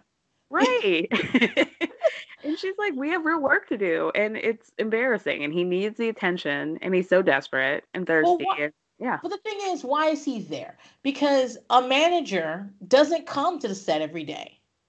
Right. He would be doing real work, doing real deals behind the scene. Right. He would be doing what he should have been doing is he should have been working on deals with Wendy, licensing deals type things that she can make money while she's not there. Because that's where real money is. Right. Once your shows, just things, he should have been working on production deals, things like that. Which Wendy does have some. That's what some of these horrible Lifetime movies come out are her fault. So she does have stuff like that. But so he's there all the time. What I don't give Wendy a cookie for is that she recognized he was disruptive, that he scared some of the staff, assistants and whatnot. They were really scared of him because he was large, intimidating. He would yell. He would be physically move Wendy around. Maybe not punch her in the face, but like, kind of grab her and be like, no, come on. Like, I mean, he was essentially Suge Knight. So, except he didn't shoot anybody there. So like, I don't find it comforting that Wendy realizes that. I think she realized that then, and you didn't put a stop to it. And there are people that work for you that are trying to navigate Kevin and trying to keep their jobs. And I'm sure people got fired over Kevin shit that you didn't save their jobs. You know what I'm saying? Like, I'm sure there's a lot of shit in the wake of this that people that got treated unfairly. Just like the stuff that's coming out of the Ellen show. I'm sure there are stories like that about Wendy's show that center around Kevin doing something crazy and people losing their jobs or having to take leaves of absence because they were so fucking stressed out by Kevin. And now you're willing to tell us like Kevin was so crazy. I just don't know what was going on. No, I wasn't abused, but yes, he was there every day acting crazy and I didn't do anything about it. That I don't find that endearing. I don't either. Yeah, I think you're completely right. And I bet he there's probably, yeah, I'm sure he was very homophobic. Sure. Yeah. I bet he flirted with women. I bet he made women staffers feel uncomfortable. I bet he slept with some women there. some of who might not have wanted to. I'm not saying they were raped, but I am saying that like when someone wields like all this fucking power and they're willing to do all kinds of shit, I'm sure people did stuff with him that they wouldn't have done normally. Right. So here's where we start the how Wendy got her groove back section of the life. So she is under the impression that Kevin is in LA. Yeah. So she hires a private investigator. Turns out he's in Miami with Sharina, the baby mama. Yes. Long-term lady, right? He meets through Charlemagne, right? Yes. She said Charlemagne introduced them not to get them together, just because just what happened, right? So he's been sleeping on her since he was on the fucking radio. Mm-hmm. With at this point, she calls Kevin a stupid gorilla. And then she basically compliments the Daily Mail. She's like, they did such thorough investigations about Kevin and his whereabouts and her and Sharina and all this stuff. Like, she's like, they were great. She's like, they did an excellent job reporting about them. And then she talks about finding out that he got a house with that backwoods bitch. The thing about Sharina is not dazzling beautiful. She's not. No, she's regular degular. She is not side piece material. When I think of somebody who's like a professional side piece, I think of somebody like Evelyn Lozada, Right. Just impossibly beautiful and just like also knows the streets and is just like, I get what I get, I do what I do. But Sharina really looks like some North Carolina backwards bitch, like backwoods bitch. And so, but remember, she doesn't have to be spectacularly beautiful. She just has to look up to Kevin in a way that Wendy just can't. Exactly. I'm very curious about her and like everything about Sharina. Don't you find it interesting we've never heard from Sharina? Very. Not even, I don't even know if we've heard like sources say, We never got an IG press release. No, never. I mean, if you're gonna be the mistress, I guess she's kind of the ideal mistress, but also like they were very brazen when it got to the end. Like they've been together 10 years. Right. Showing just finding out that like they had a house, boom. 9 minutes. 9 miles away from their house. Crazy. And how she just didn't know. And Sharina had to know, right? Because here's the thing. He's on the Wendy show every day. In the audience. Yeah, I mean, there's no way. I'm sure he's very open. Right, very open about it. But, like, Wendy says she doesn't blame the tabloid. She doesn't blame Sharina, even though she calls her every fucking name in the book. But, yeah, I feel the same way. I'm like, I don't know. Like, obviously, I don't want to be somebody's fucking mistress for 10 years. That's not my ministry right there. But at the same time, motherfuckers buying you houses and cars. And sometimes you don't see him for 2 weeks because he had his wife's house, so you got the house to yourself. That sounds like good living. Yeah, I mean, they obviously met when she was in her 20s. Like, yeah. I mean, And Charlemagne says that's why he got fired from the show, is that Kevin thought he was hooking Sharina up with his friend. And Kevin got mad. Yeah. Because everyone knew, not everyone, but most people knew that Sharina was Kevin's side piece. And he was upset, and when Kevin got upset, that was it. Yeah. And he was done. And I'm like, damn. So not only is I think it hurts more when someone cheats on you long term with someone, but not only is he like cheating on with that girl, he's trying to protect his relationship with that girl. Crazy, right? Yeah, he probably gave her like a promise ring. Like, I'm going to leave my wife. Yeah, the pictures they have of them leaving like restaurants. Sharina was like any black chick I pass in a Target. Yeah. Yeah. I mean, I think she was like a fitness girl, but like she looked like you would not take a second look at her.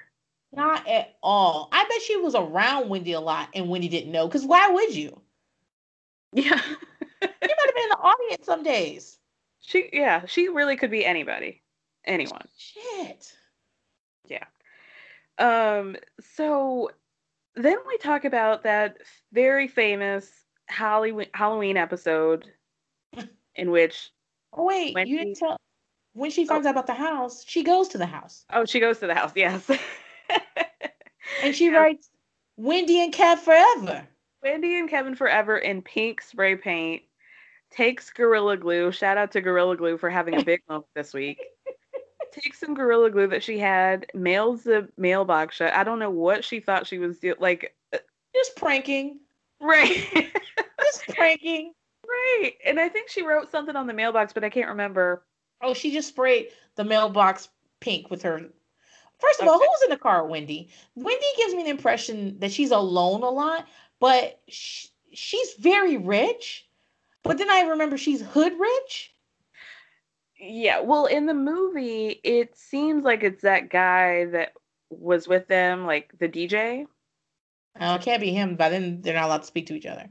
Oh, okay. Well, it's somebody that like works with both Wendy and Kevin. Okay. And at one point, they're talking, and she's like, "Just tell me the truth," right? Somebody who knows. He gets so guilty that he tells her, so he drives her to the house. Oh, because I'm like, the way she talks about in the documentary, she talks about it like she just drove over there by herself, peeping in all the windows. She said she went around. Wendy is giving more than I would have given.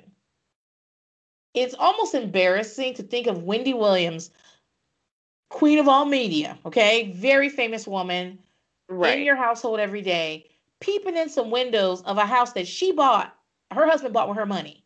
Right. It feels very, I don't know. I think that I would have been very much like, I'm not going to drive over there.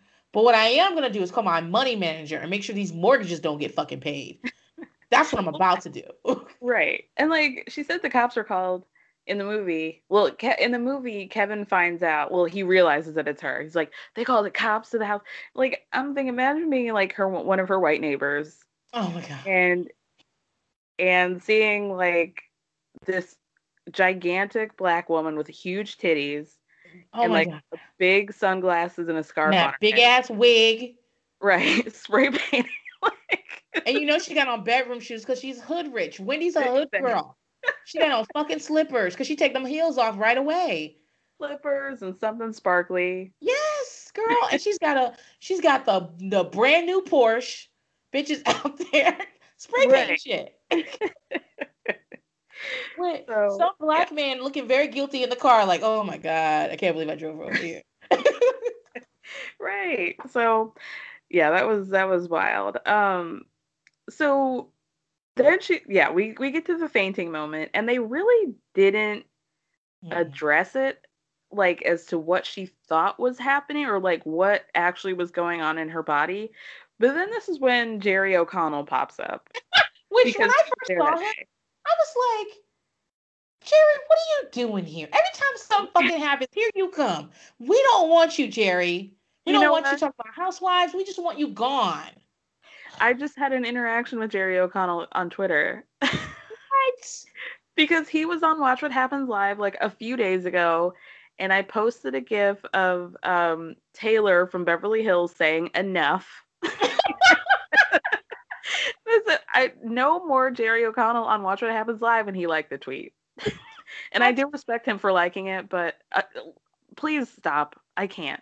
At least he didn't come on your mentions. I hate when, I mean, you probably edited him because you're a bold bitch, but I typed the name out and I hashtag Watch What Happens Live. I don't care. What's Jerry O'Connell gonna do to me, princess? That means though that he was like looking at the hashtags for that day, which I don't know, maybe it's in his contract that he has to act socially, but I appreciate that he liked it and then left it the fuck alone. I agree.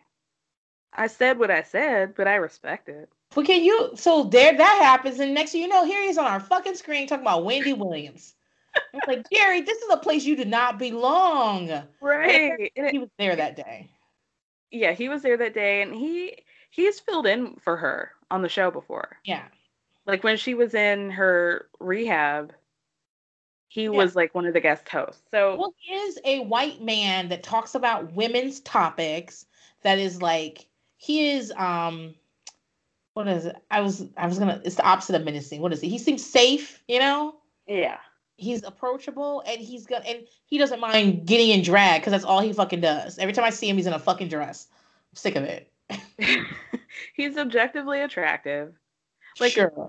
Apparently in Hollywood, the only two straight guys who can talk about pop culture are him and Michael Rappaport. Oh, obviously, Rappaport. Obviously, Jerry O'Connell's a lot more telegenic than Michael Rappaport. So, what did they say that he looks like he dies every night?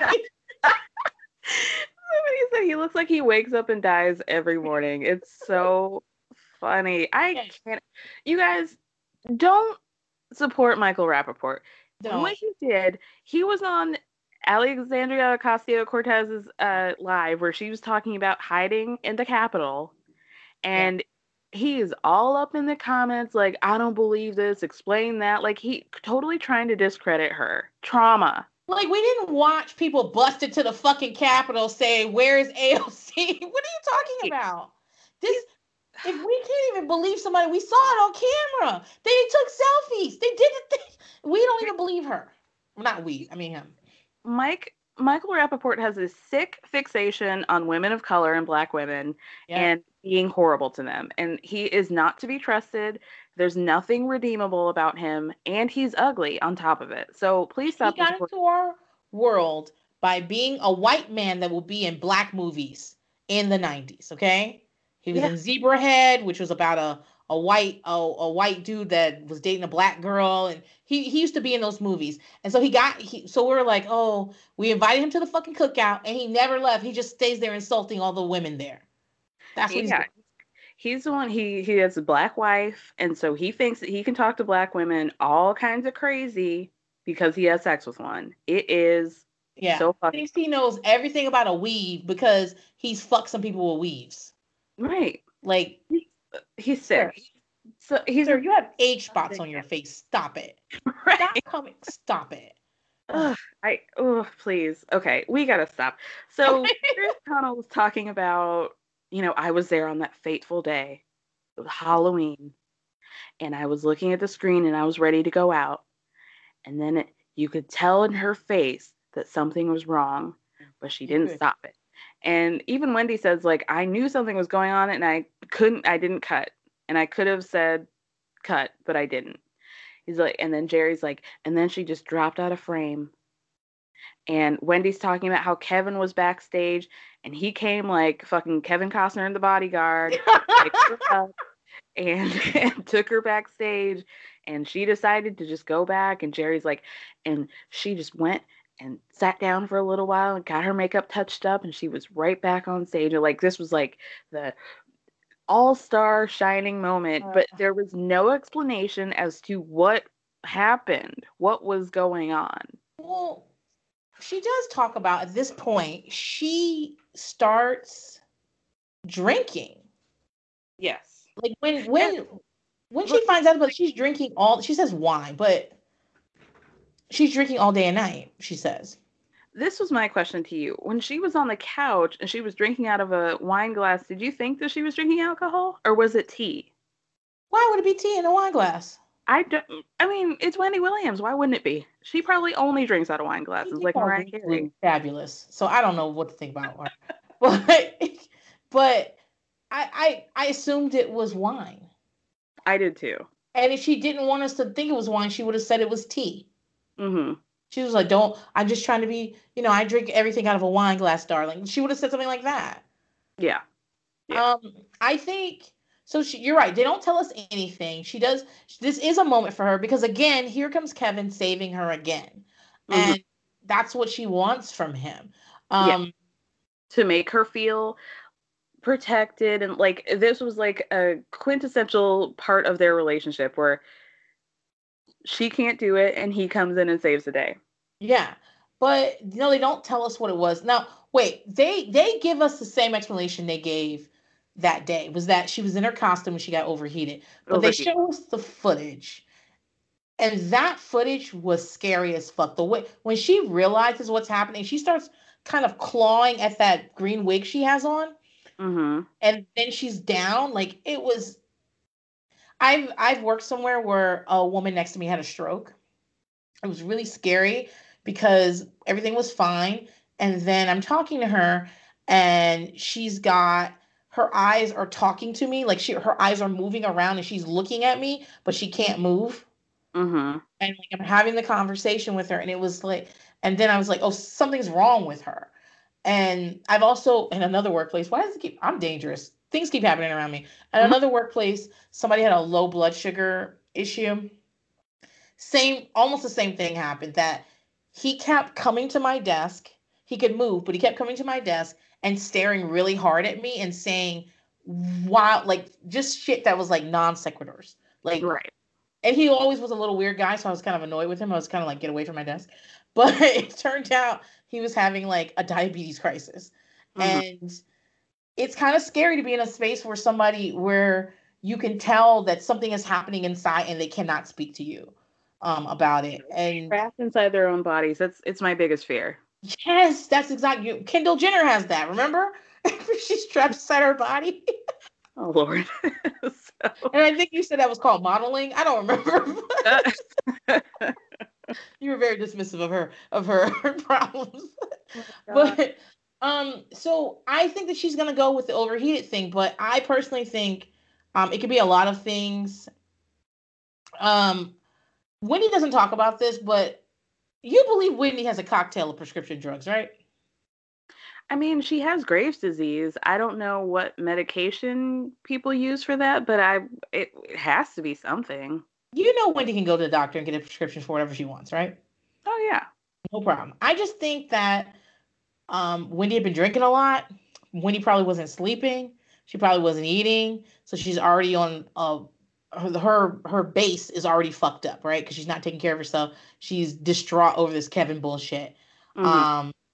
And she's got Graves' disease, and maybe she had some interactions that day, and also maybe it was fucking hot in the fucking costume too. Oh, you know what? Now that I think about it, she did sit, she was like talking about how the rumors were so rampant about Kevin and his girlfriend. And then remember that clip that they showed, she puts her hand out, her ring finger up, and is like, I know you guys have been hearing stuff, but like, I still have my ring on, so don't believe what you see, I thought, that's interesting. I remember that happened. And I remember thinking, she's not saying that Kevin didn't cheat on her. She's saying she's still married. Which is two separate things. And I don't think she lied in that moment. Because she had decided she was going to stay married. So she was saying, whatever you heard. And then she holds up the ring. Like, I'm still married. And I think that was more for, what's the girl, Sharina? Mm-hmm. I think that was a thing for Sharina to see. I don't think it was really about us watching. Right. Yeah, I agree. It was a fuck you to Sharina. Like, yeah, I know he's over there all the time, and he's all up in your box and whatever else the fuck he's doing over there. And I'm sure he's bought you a Rolex. He buys lots of them.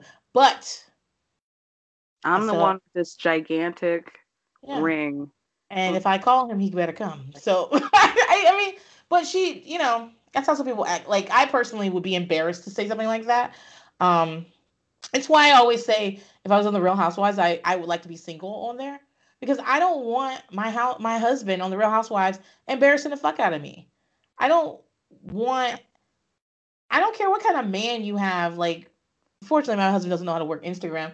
But I'm sure whoever it is, they always have people in their DMs. I bet you there are people that went after Kevin just because he was married to Wendy Williams. 100%. Like, Kevin didn't have to look for pussy. It was there. No. And so, and men are dumb. I'm not trying to hurt people's feelings, but they're dumb. It feels like it takes them a long time to figure shit out. And so they'll end up doing some shit that'll embarrass the fuck out of you. And I'd be too embarrassed to go on TV and say, I'm going to stay married to him. I go on TV and I probably I don't know. I'd probably make a joke and say, whatever you heard about me, believe it. Because whenever I came and told you some shit, I wanted you to believe it. So just believe whatever they said, just go on and believe that. I probably would like dismiss it that way, as opposed to being like, don't worry, I'm still married. I still got the man. Because I mean, who the fuck wants Kevin? Kevin with that bald head, he barely had any eyebrows. He like Caillou. He like Black Caillou. Oh my God. So here, Andy Cohen makes a appearance as well. Right. And I've always thought that their relationship was so interesting because every time she's on Watch What Happens Live, it seems to me like Andy's annoyed by her or like he doesn't like her. Probably because she runs the show. Probably. I mean, it's not like the fascination he gets with like Nene, where he's like, when he's at an Atlanta reunion, he's having a time of his life, right? Yeah. He's not like amused by her. It seems very strange. So it was interesting to see him on the documentary, but he did say kind of like, she's been spending her whole career talking about other people, so she needed to talk about what was happening with Kevin. I guess. Or so let's say Wendy showed up after this chick came out and goes and sitting there and she's like, so I know you guys heard the rumors, and doesn't say specifically the rumors are true, but just says being attracted to men is ghetto, and that was the end of it. And wouldn't you have been like, okay, she's acknowledging, but she's also not giving me all the stuff, and I mean there's a certain amount she's keeping to herself, but she's acknowledging what happened, it's funny, blah blah blah, and moving on. Like, wouldn't that have been enough? Or would you have wanted her to come out there and be like, girl, I just went to this bitch's house, I spray paint, like what did you want from her? I mean, she kind of painted herself into a corner where it's like, yeah, I mean, if she hadn't said anything, it would have been really unfair. Yeah. And dishonest. I don't know. I'm trying to think, like, if this was me, what would I do? You break up with Kevin. I would, because you're not going to play me like that. Mm-hmm. I get a U-Haul, I hire 2 men in a truck or whatever, and they just get his shit and take it on over to Sharina's house. Yeah. Right. Y'all only have a 9-mile trip. Yep. Little Kev, you want to see your daddy? 9 miles that way, baby. Right. Yeah, I mean, I don't know how you address something like that. How would you do it? You would just say like, oh, it's just shitty? Like, fuck them? I would just say what it was.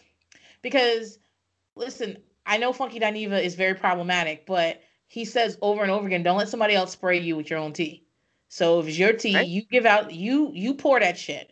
You give out the dough. You give out you pour it, you give it out to people, you share it, and you get to control the narrative. So if I show up on the show the next day and say, y'all read the papers.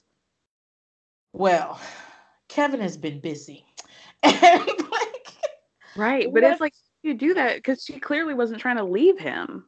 Right, because once you say the problem, you got to do something. But I would have left Kevin. Like, it would have been no problem for me to come up there and be like, girl, I was reading the Daily Mail and it says Kevin's cheating on me. So, Kevin don't live here no more, right?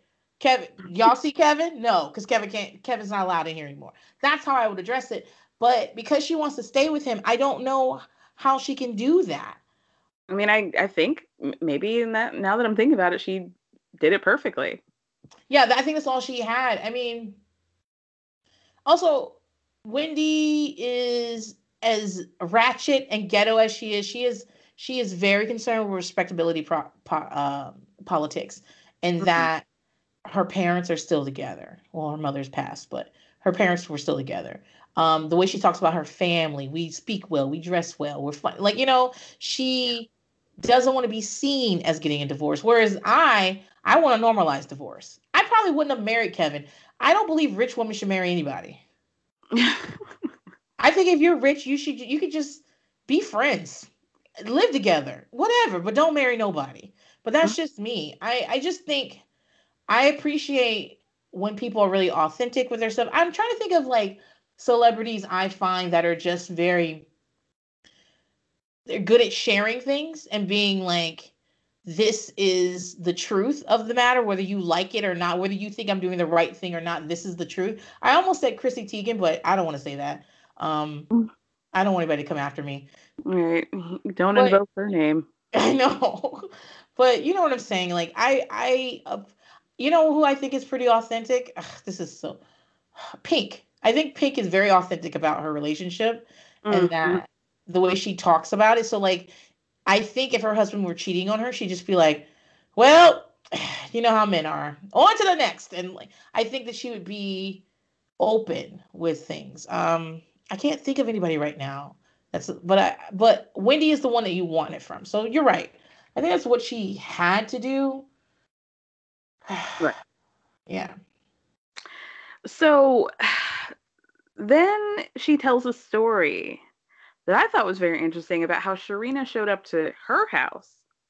And she's looking from the upstairs window down at her in the driveway, rolling up in a Porsche.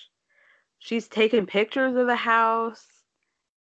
What do you think that was about? Well, I don't know. It's not like, Wendy, you don't think she's been in your house? She's probably been in your house a lot, babe. Probably. She's probably fucked in your bed, Wendy. You better get a new bed. Like, I don't know what that was about. She said the woman didn't get out of the car, even though the visuals were of Sharina getting out of a car. But that was from paparazzi shots. Yeah. She said the woman didn't get out of the car, but she could see that she had a burgeoning belly. It's like, how? Yeah. How? I don't know. I don't know. And that could have been fucking paparazzi. I don't know if that was Sharina. It's wild. This was a point where she was like, you know, I knew Kevin didn't wear condoms all the time, but thank God, you know, I have nothing, but he has a baby. Damn. The way she said he got a baby. Like, you a dummy. So then this is the time she talks about like their big fight. This night, she's sitting down in the house. Little Kevin's in Florida at this point. She's like, you know, one bottle of wine turned into 2 bottles, and I'm sitting there waiting. I think she said she waited for him for like 6 hours to come home with something. She's like, I went from ham, and then I went hammer, and then I went she's like, you know, he wasn't there, so I could roll my neck as much as I want to. I could be as loud as I wanted to. Like, this is like the time she put those size 11 foot down, right? And she says, you know, she was screaming like a raging lunatic. And that's when Kevin was like, oh, we have a problem and we're putting you in rehab. Hi, I'm Daniel, founder of Pretty Litter. Cats and cat owners deserve better than any old-fashioned litter. That's why I teamed up with scientists and veterinarians to create Pretty Litter. Its innovative crystal formula has superior odor control and weighs up to 80% less than clay litter. Pretty Litter even monitors health by changing colors to help detect early signs of potential illness. It's the world's smartest kitty litter. Go to prettylitter.com and use code ACAST for 20% off your first order and a free cat toy. Terms and conditions apply. See site for details. Hold up. What was that? Boring. No flavor. That was as bad as those leftovers you ate all week. Keke Palmer here, and it's time to say hello to something fresh and guilt-free. Hello Fresh. Jazz up dinner with pecan-crusted chicken or garlic butter shrimp scampi. Now that's music to my mouth. Hello Fresh. Let's get this dinner party started. Discover all the delicious possibilities at hellofresh.com.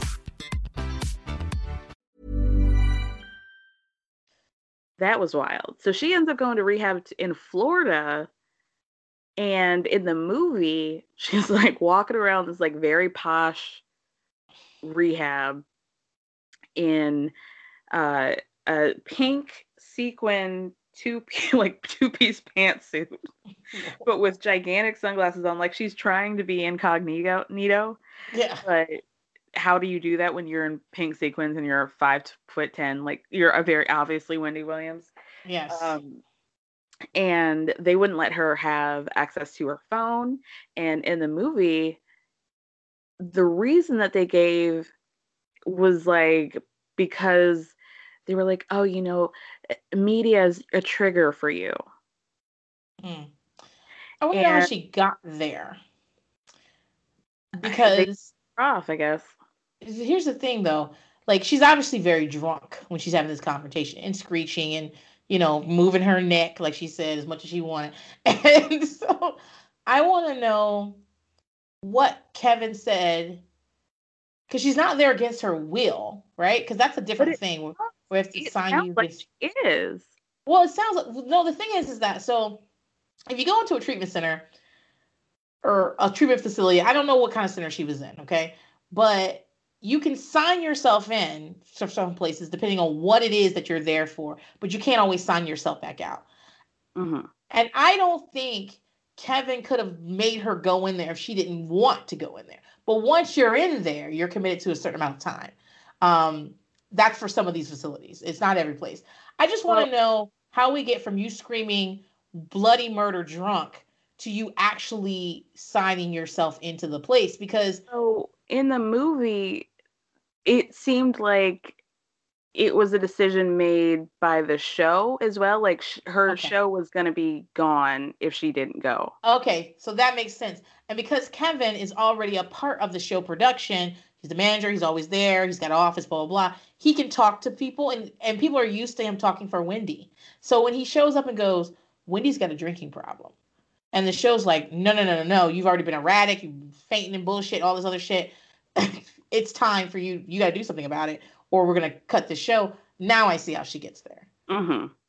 Because as drunk as I could have been, I mean, I'm not much of a drinker. I have 3 beers and I feel like I went out with the fucking Bad Girls Club or something. But I don't think that I would have gone with Kevin that night. I just wouldn't have, because I would have been too mad at Kevin. Mm-hmm. But I get what you. Okay, this makes a lot more sense. So she's there. She says they're shaking out her wig and shit.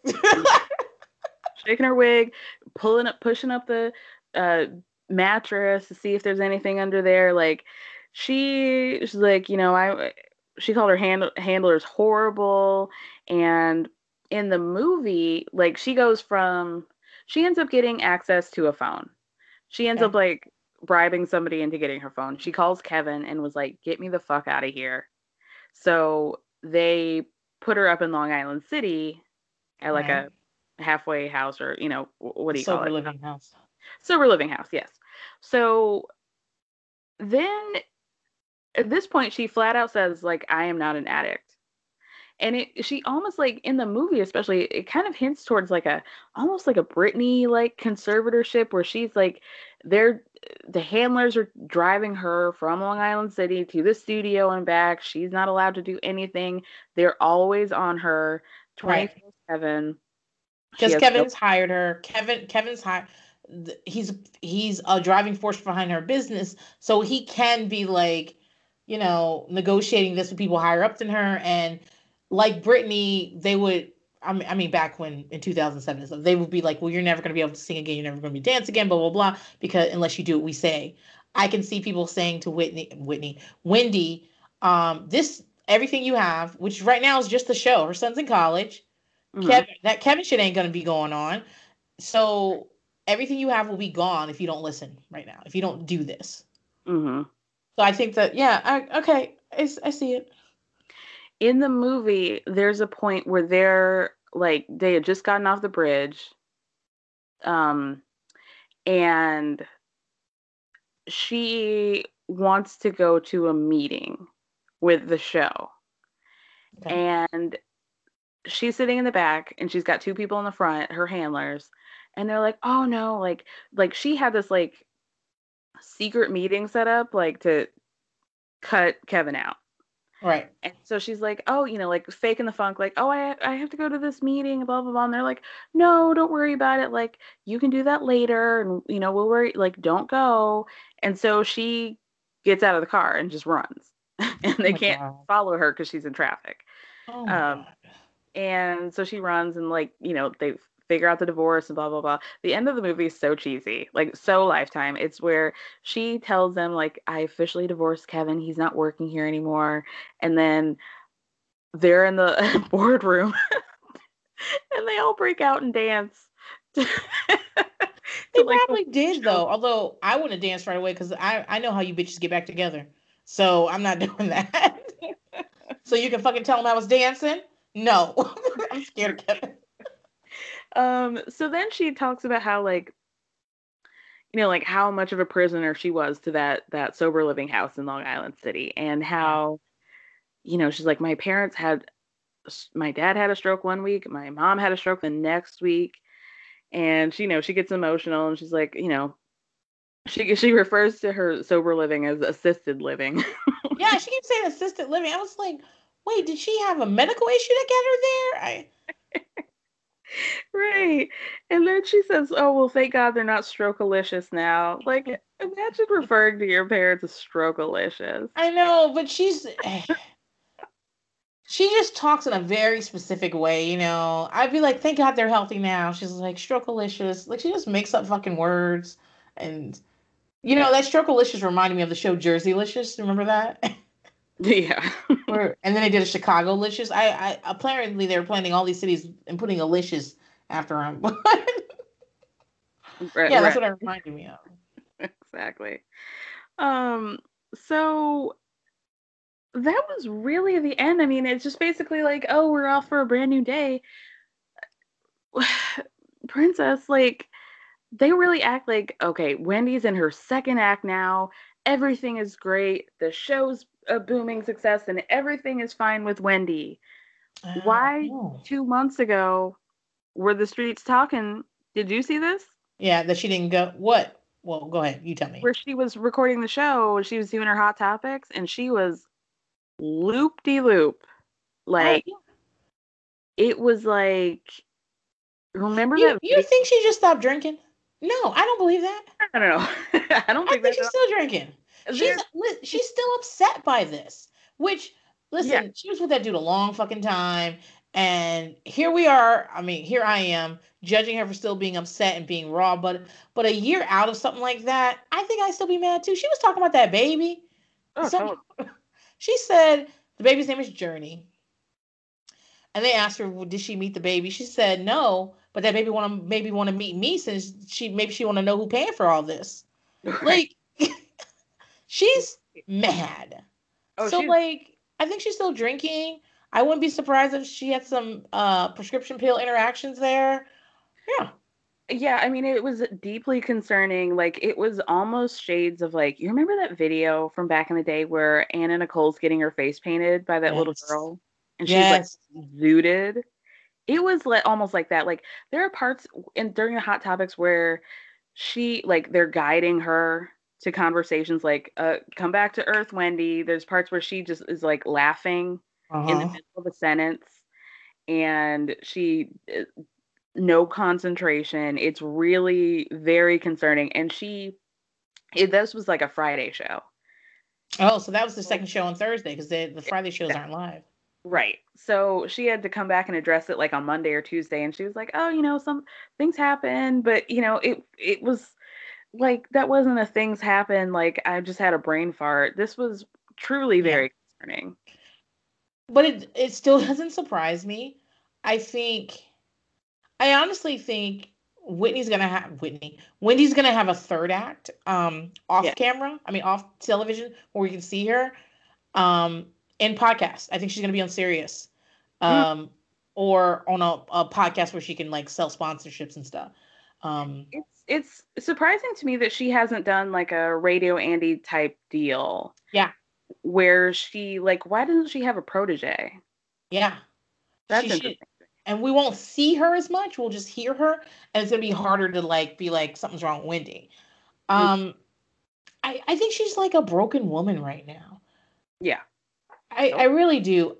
So one thing I want to talk about is how Big Kev's face is all in the documentary. How does he have some sort of release with the production company to a certain amount of time? Because how did they get him to sign a release if he wouldn't come? I mean, some of those pictures are like clearly paparazzi pictures, so you just have to buy the rights to those. Yeah, but a lot of those pictures are home pictures because they're with Little Kev, and Little Kev blurred out the entire time. Now that makes me think this. I know a lot of people were giving Wendy a lot of praise because in the movie, Little Kev is not mentioned at all. They don't talk about how Little Kev tried to beat up Big Kev in the parking lot. And his K2. Remember that time he smoked K2 and she had to address it on the show? He's addicted to K2. Did he smoke it one time or was he smoking it all the time? I don't know. She said he was addicted. She's not an addict, but he is. So that's according to her. So But she does not talk about little Kev in the movie at all. And I, like, people were giving her a lot of props about that. Like, it's not really about him. But here's what I think. There are too many pictures of little Kev in the documentary. Just lots of pictures where it's just Wendy and little Kev. So it's not like a whole section about like I love my boy, and there's like a whole collage, a whole series of photos. We're riding a tandem bike. Don't get me, girl. If you ever see a picture of me and my mom on a tandem bike, that was released without my permission. Yeah, it was interesting that like I could understand if the adult pictures were blurred out, or like, but even like the infant pictures, I'm like, that's interesting. They had solo pictures of him that were blurred out. So here's what I think happened. This is what I'm guessing. I love to make up stories. I'm a writer. So what I think happened is they put this together, but they never got little Kev's signature on it. And that could be because he didn't want to, or because Wendy, as we get closer to the end, Wendy was like, I don't want to ask him. I don't want, you know what? I talked to him about it. He doesn't want to be a part of this. He wants to move on. I don't want to pressure him. That's what I think happened. And so by then it all been put together, and they're like, fuck it. We just have to blur him out because we're not going to do a whole fucking editing on this. Yeah. That's what I assume happened. But Big Kev's a late stage decision. Yeah, Big Kev's personal pictures are unblurred. Is it because he's a public figure? Like, what is it? Yeah, no, I'm not sure what the legality around that is, but I mean, I have to imagine if there's, I don't know, there's got to be some like unspoken rule of consent. Yeah, I think since he was on the show, people know who he is. You can just use the pictures if you own the pictures, where she either bought the paparazzi pictures and then the other pictures were hers anyway. Yeah. And I think that, yeah, I think the story I made up makes a lot of sense because I think Wendy really loves her son. She cares about him a lot. She kind of like, it's very important, the relationship she has with him. And she probably is thinking about how fragile she is. So I can totally see her in a production meeting being like, listen, I could call and be like, please, please, please. But I don't want to do that to him. If he doesn't just show up and say, yeah, I want to be in it, I'm not going to mess with him. He's in Florida. Yeah. So did you see Wendy talking about how she wants to be on the reboot of Real Housewives of Miami? No. She was on, it might have been on Watch What Happened. Oh, I didn't know she was talking about Miami, but I did hear her talk about being on a Housewives show. Yes. Right. And Andy had to be like, guys, there's no, I mean, they're talking stuff behind, but Andy had to be like, there's no Real Housewives of Miami reboot coming. Don't set your schedules to it. But she had some terrible ideas. She said that the first thing she would do is be friends with Larsa Pippen. Oh, sweetie.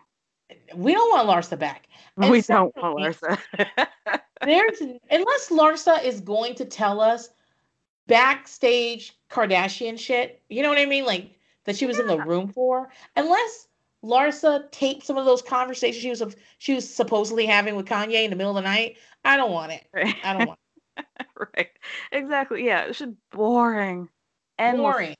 Unless she's gonna be like, just so you know, Kim was having such a hard time having Shy because Kanye did not want Shy, and that's why Kim named the baby Chicago, because she thought he would love it as much as he loved Chicago. Like, unless she says some shit like that, I don't want her on there.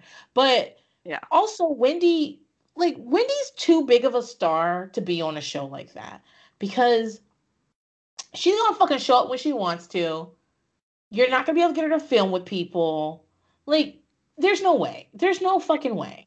I remember her just saying like maybe she would be good as a friend of. She added that at the end. Fabulous. Yeah.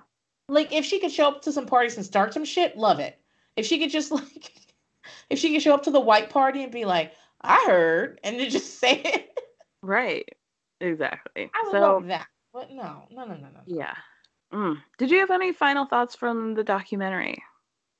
No, I thought it was super good. I thought that she talked about the things that I wanted her to talk about, besides the feigning thing, which I think she's given the answer that she intends to give. Yeah. But other stuff was really good. I was happy to hear the, I don't think people were talking about in the movie you didn't actually, they glossed over the Whitney stuff, but I don't think they had the rights to play it. That's what I think it was. No, yeah. Yeah. I don't fucking know. I don't know. Yeah, but really I thought it was very, very fucking good. I will say that I'm looking at Wendy, like I said, her transformation throughout the years of what she looks like. And the plastic surgery she got in the 90s.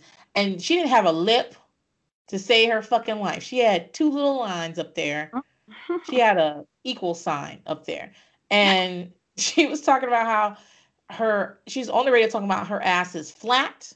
And I was like, oh, because she never had any hips. Remember, she would just be... She just have these huge gazongas, but she looked great. And I mean, not her wigs, but still, her wigs have gotten better. I'm just like, I just really enjoyed the whole story because there's a lot I didn't necessarily know about Wendy, and there's a lot of stuff I remembered about Wendy, and so, and like I felt like it was a breath of fresh for me. Good content, no COVID, loved it. Agreed. Yeah. Totally agreed. Oh man. Well, thank you, Princess. This is a pleasure as always. Oh, thank you. I really appreciate anytime I can bully my way onto your show and you let me do it. I love it. Tell people where they can find you. Oh, you can find me on Twitter at OkThenPrincess, being bullied by Michael Jackson fans. And you can find me. It's fine. It's fine. You can find me on, and you can also find me every Sunday on By Pumpkin. I release a new episode. Right now I'm doing Real Housewives of Miami. Kara has been on. She was great. I mean, come listen. Yes. Thank you, Princess. Thank you. I love you. I love you as well. Amazing. Make those tacos. All right. Bye, girl.